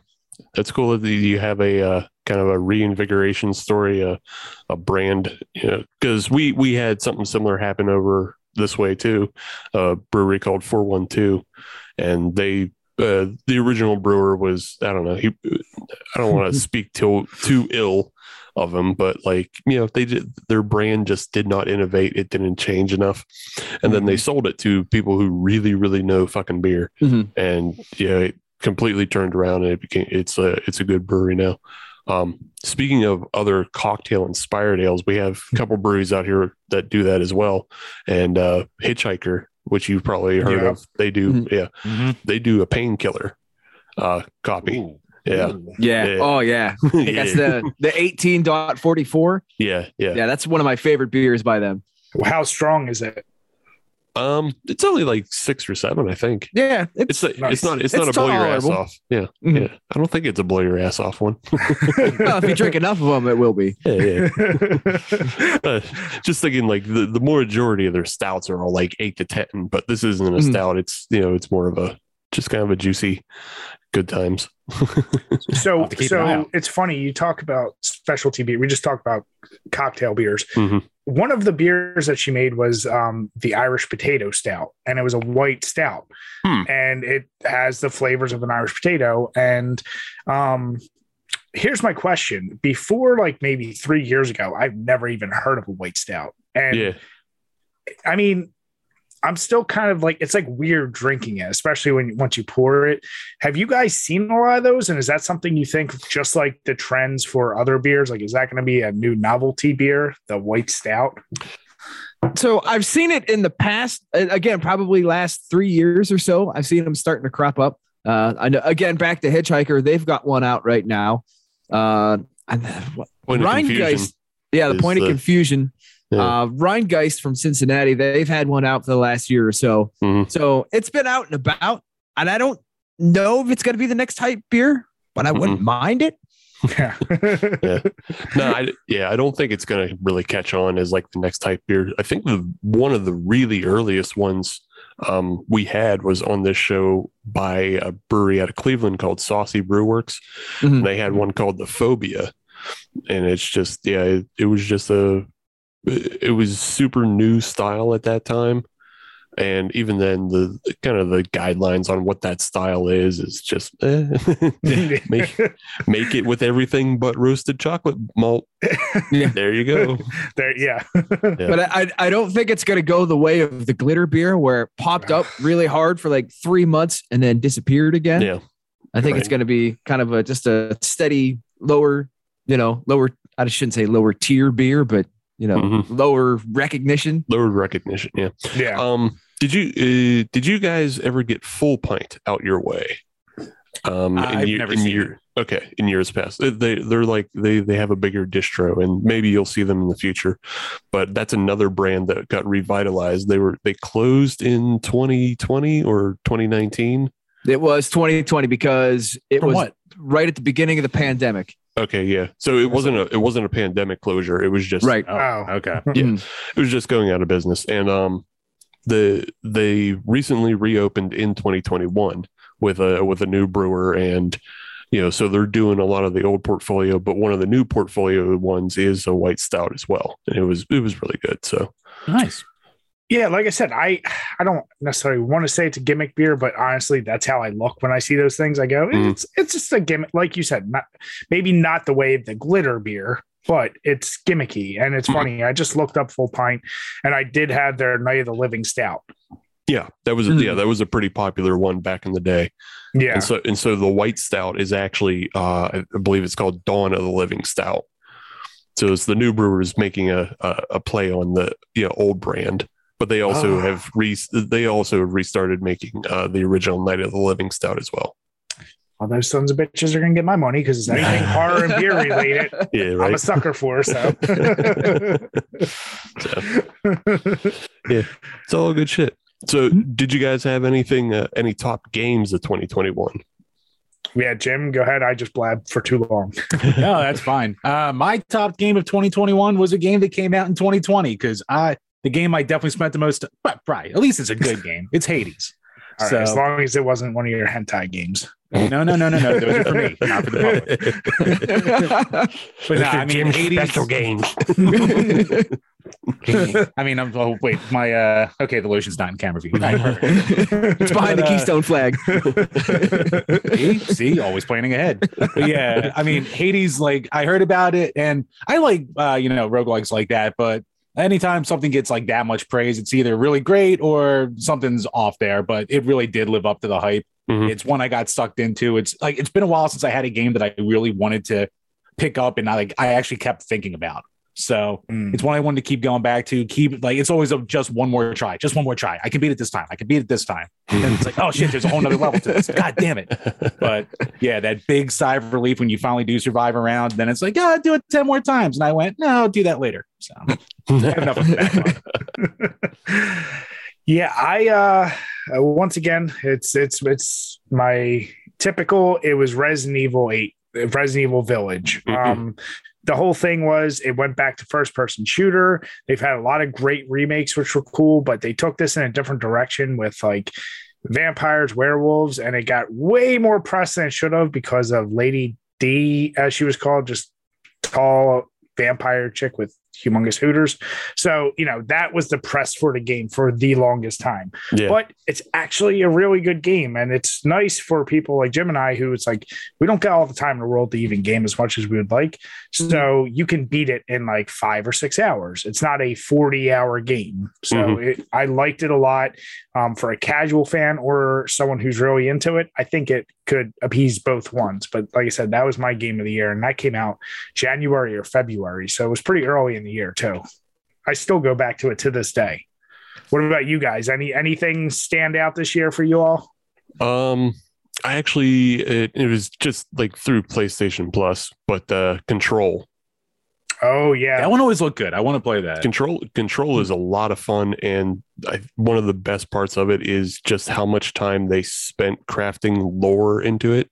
And it is like playing a kind of mix between Twin Peaks and the X-Files. Yep. Oh wow. It's fucking weird as hell, and you'll be confused. Like, I'm still kind of confused, and I'm deep into it, but like, you'll be confused for a long time, and then pieces will start coming together, and you go, all right, I get it. It's a mind fuck of a game for sure. Yeah, but yeah, it's also very fun and very like tongue in cheek with a lot of stuff. Yeah, it's a great game. Nice, very nice. And I'm still working on Gran Turismo 4. Yeah. I keep every year is 2007 if you try hard enough. I keep sending him videos of like Gran Turismo 7, like all the trailers for that. It's just like, gotta get that PS5, dude. Find it. The thing with that is, if I'm gonna do it for the new Gran Turismo, I should just go get a rig and go start playing iRacing. Well, no, and just be done with it. But it's actually crazy when you bring it up, like just the way graphic, like it always seems like racing games get the most graphics to them. Like the new Forza that just came out looks ridiculous, and I wish I had a Series X just to be able to fully experience it. Because you guys were talking about what games you're looking forward to, and like it's out now, and I probably could play it, but I have an original Xbox One, so I want to play the new Halo. Like, I'm a Halo fanboy. I hear it's a return to form, but I don't want to do it unless I'm playing it on like the best spec machine just to get the full experience out of it. Right. It'll probably be until next year at the earliest, so I get to play that. So Christmas is right around the corner. Yeah. It's funny. I had to tell my wife. She asked what I want. I said PS5 or Xbox One or Xbox Series X. I said, but do not spend over like this amount. Like, she's like, oh, MSRP.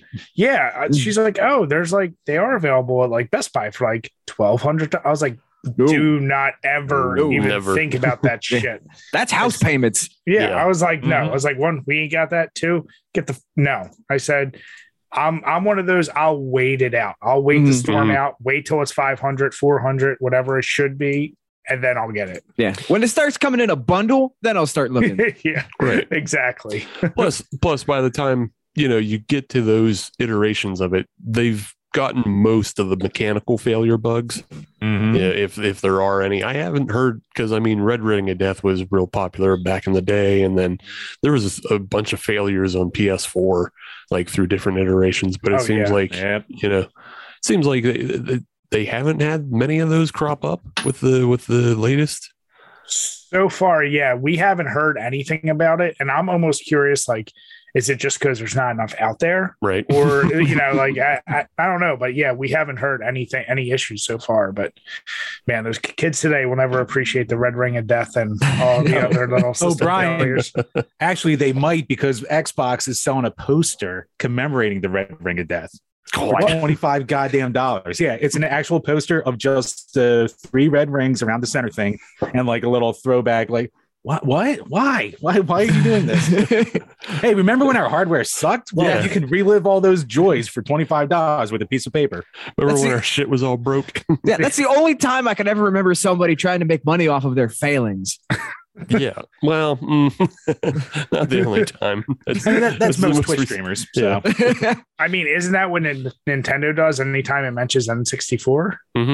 Yeah, or the virtual bastard. Isn't there like Virtual Boy stuff you can buy in Animal Crossing or something? Yeah. Wow, I totally forgot about that. Yeah, Virtual Boy. Jeez. You got to bring up the Power Glove. Well, Power Glove, had a whole movie towards it, but I only knew one friend that had a Virtual Boy, and that thing was a fucking eyesore. Literally and figuratively. Yeah. Yeah.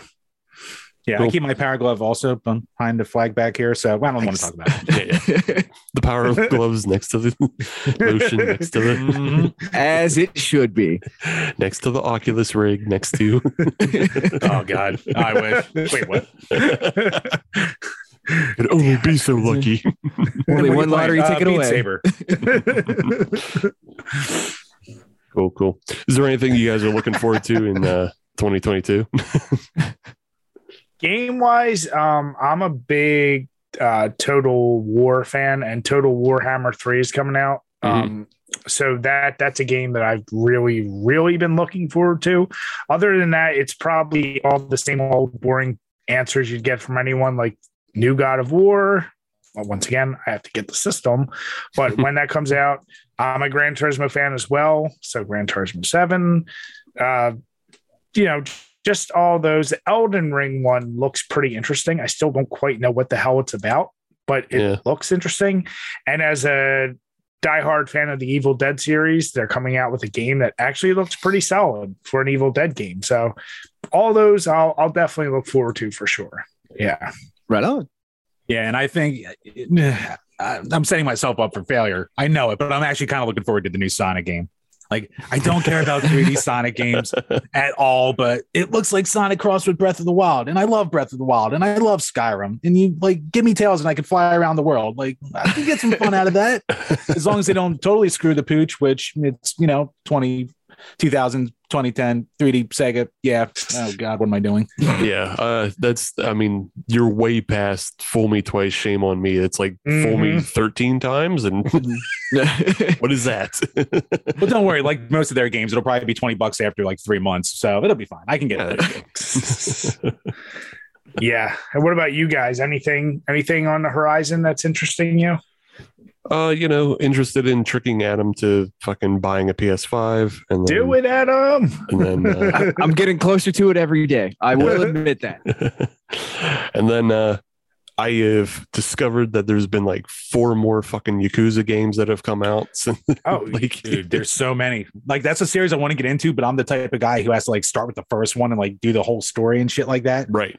And once you hit like the 10 game mark, I'm just like, crap. I'm either never going to get around to this, or like I hear the most recent one, like the RTS, or not RTS, the turn-based one. Turn-based, yeah, is actually like such a departure for the most part. You can kind of jump in with that one. So yeah. That might be the one I actually jump into if I get a chance. I think all the more recent ones you can kind of jump into, because like what I'm stuck on is I went back and bought so they've been re-releasing all of them basically on PS4, but they had a pack of 4, 5, and 6. Ooh. And so I've been playing through all those, and so like the protagonist that's been up to 6, he kind of exits the series on 6. And then that's why that turn base is different, because it's completely whole new cast of characters. And then the other new ones are all based around a detective. So you can jump into any of those and start anew. But interesting. Yeah, that's a series that's all completely available on the Xbox Game Pass. So I was like, I might have to dive in. Similar to Jim, I know I'm starting with 1. So yeah. It's good. It's a good series. Like the games they'll get repetitive, but there's a lot of fun to be had in there. So yeah, for sure. I also like that they don't take themselves seriously either. Oh yeah, like, no. I'm sick of the doom and gloom. Just give me something goofy and fun. Yeah. We've had enough of that in the real world. Yeah, it's goofy. It's fun. After you get tired of fucking smashing people over the head with a bike, you can just go play a bowling mini game or fucking learn how to play mahjong. Like, yeah, it's great. Yeah, like Tekken before it. The bowling is always there when you need it. Hell yeah. Awesome. Well, thanks for coming on, you guys. We're going to go around the horn now, and we're going to go back to all the beers that we've been drinking this episode, but we're going to start with our guests. And Jim, if you want to just start off and remind us what you were drinking and if you have final thoughts on it. The Reindeer's Revenge American Triple by Iron Hill Brewery. This is delicious. Like, normally triples are kind of thick. Normally they're kind of heavy sometimes, but normally when I drink them, I'm like, oh, I'm going to have a headache after 3 of these. I'm not feeling that yet. I will probably be wrong. Time will tell. But at least for right now, like this is sitting very like, this is one of the smoother triples I've had. And at 9%, I'm like, this is going to do the job. So, and we were talking about it off camera, how Iron Hill isn't really known for like putting stuff in cans. So kind of a surprise to everyone. I'm shockingly impressed. Good for them. Right on. Nice. Yeah. And my Free Will special cookie, once again, it's the Imperial Spice Brown Ale with vanilla, cinnamon, brown sugar, cardamom, and ginger at 10.8%. Does not taste like it at all. It went down way too smooth. It's not even sitting heavy in my stomach. But what is odd is I'm getting that like sugar on the lips and like that like sugar coating, but there's still like a spiciness of the, I guess, the cinnamon and like ginger. Like if you ever had a lot of those ginger beers, you know that lingering spice, like spice. So it's a very odd mixture. I would recommend it if you like stronger beers, because I don't know how I'm going to feel after maybe 2 more of these, but right now I'm okay. And that's kind of dangerous. So I would recommend it. Right on. Yeah, so, we haven't had a good, like, strong brown ale out this way in a while. No. Yeah. That needs to change. Yeah. We need to rattle some cages, make some phone calls. Yeah. We got brown ales, but we don't got a big one. I want a big one. Yeah. Well, I mean, once again, the eastern side of PA is better. So. Shut up. Oh, here we go. Shut up. You can't read. Shut up. You said you wouldn't say that. So, Steve, what about you? What do you think of the beer that you had? Yeah, so to remind everybody who's made it all the way through the episode and come back to what I was drinking, I'm drinking the Winter Solstice, which is a Cascadian dark ale, also known as a black IPA, that was brewed with spruce tips, and it's made by Allegheny City Brewing Company and a collaboration with a new brewery coming up, Fermata. Yeah, this is a fantastic beer. It's amazing. It has a lot of herbal and spruce flavor notes to it, but it's not hoppy. It's not traditionally hoppy. So don't try to think of it as a black IPA that way. And like the more that it warmed up, a lot more of those notes came out. Beer has a great evolution to it. And even though it's not the fucking gas that drink a beer and play a game are drinking, you know, at 6.4, this will help you get through the family times. So, yeah. And I must say, the can art is fantastic on it. I like that a lot. It's like it's the Aurora right behind that Christmas tree. That's pretty awesome. Yeah. I'm glad the simplistic looks are starting to go away again, and like we're actually getting some real artwork back. Mm-hmm. Yeah. Right. So wait, Steve, that since you said it was spruce tips and it's not really like the typical hoppiness, like what's the sensation? Because I never had anything with like spruce, and I can imagine the smell of spruce. Right. Like, I know this is gonna sound really stupid. Is like the smell of spruce what you almost taste on the tongue? No, it's much more just like bright. Like it's a far more bright version of like what you would expect from hops. If you remember like any of the old style kind of West Coast IPAs that were mainly Simcoe that had a lot of that pine flavor on that. Yeah, just think of spruce tips kind of that way, and they can, but they're a lot more bright, a lot less heavy on the beer. They don't weigh it down as much. So yeah, gotcha. Yeah, that's awesome. These beers are few and far between because you have to harvest the spruce tips at a specific time. But if you can find spruce tip beers, I definitely suggest them. They're a great switch up to like any kind of just regular IPA. Nice. Yeah.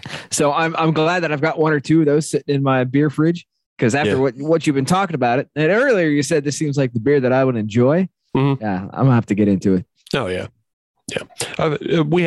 We've had some good spruce tip beers throughout the year, because we had that one at the Homebrew Fest as well. Yes. That wasn't a dark ale. It was just kind of like a lager, actually. Yeah. It was a spruce lager. That was really good. Ooh. But Adam, coming back to your beer, how do you feel? So I enjoyed it. I mean, it's for those that don't know, Abjuration is fantastic. I was drinking the Abjuration candied sour. It was the version 1.112. Unfortunately, the glass is empty because that means I don't have any more. But unfortunately for us, yes, yeah. So it is a cotton candy sour, and it absolutely hit the taste of cotton candy. That's something that we found with Abjuration is they call their shot.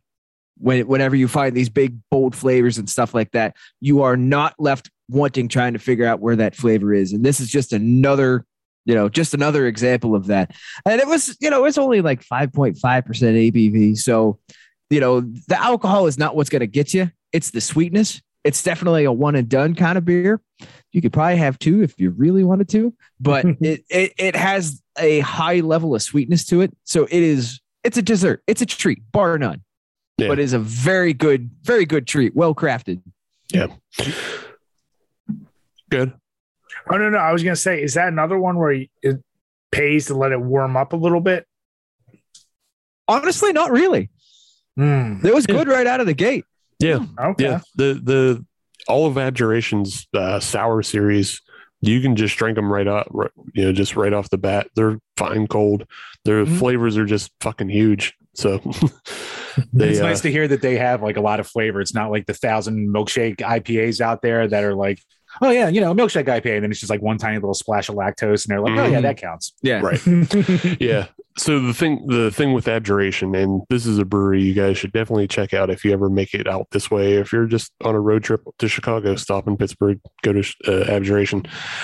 They have a very strong. The way they build their beers is they build it with a very strong base. And so they have these very strong sour bases that accept flavor incredibly well.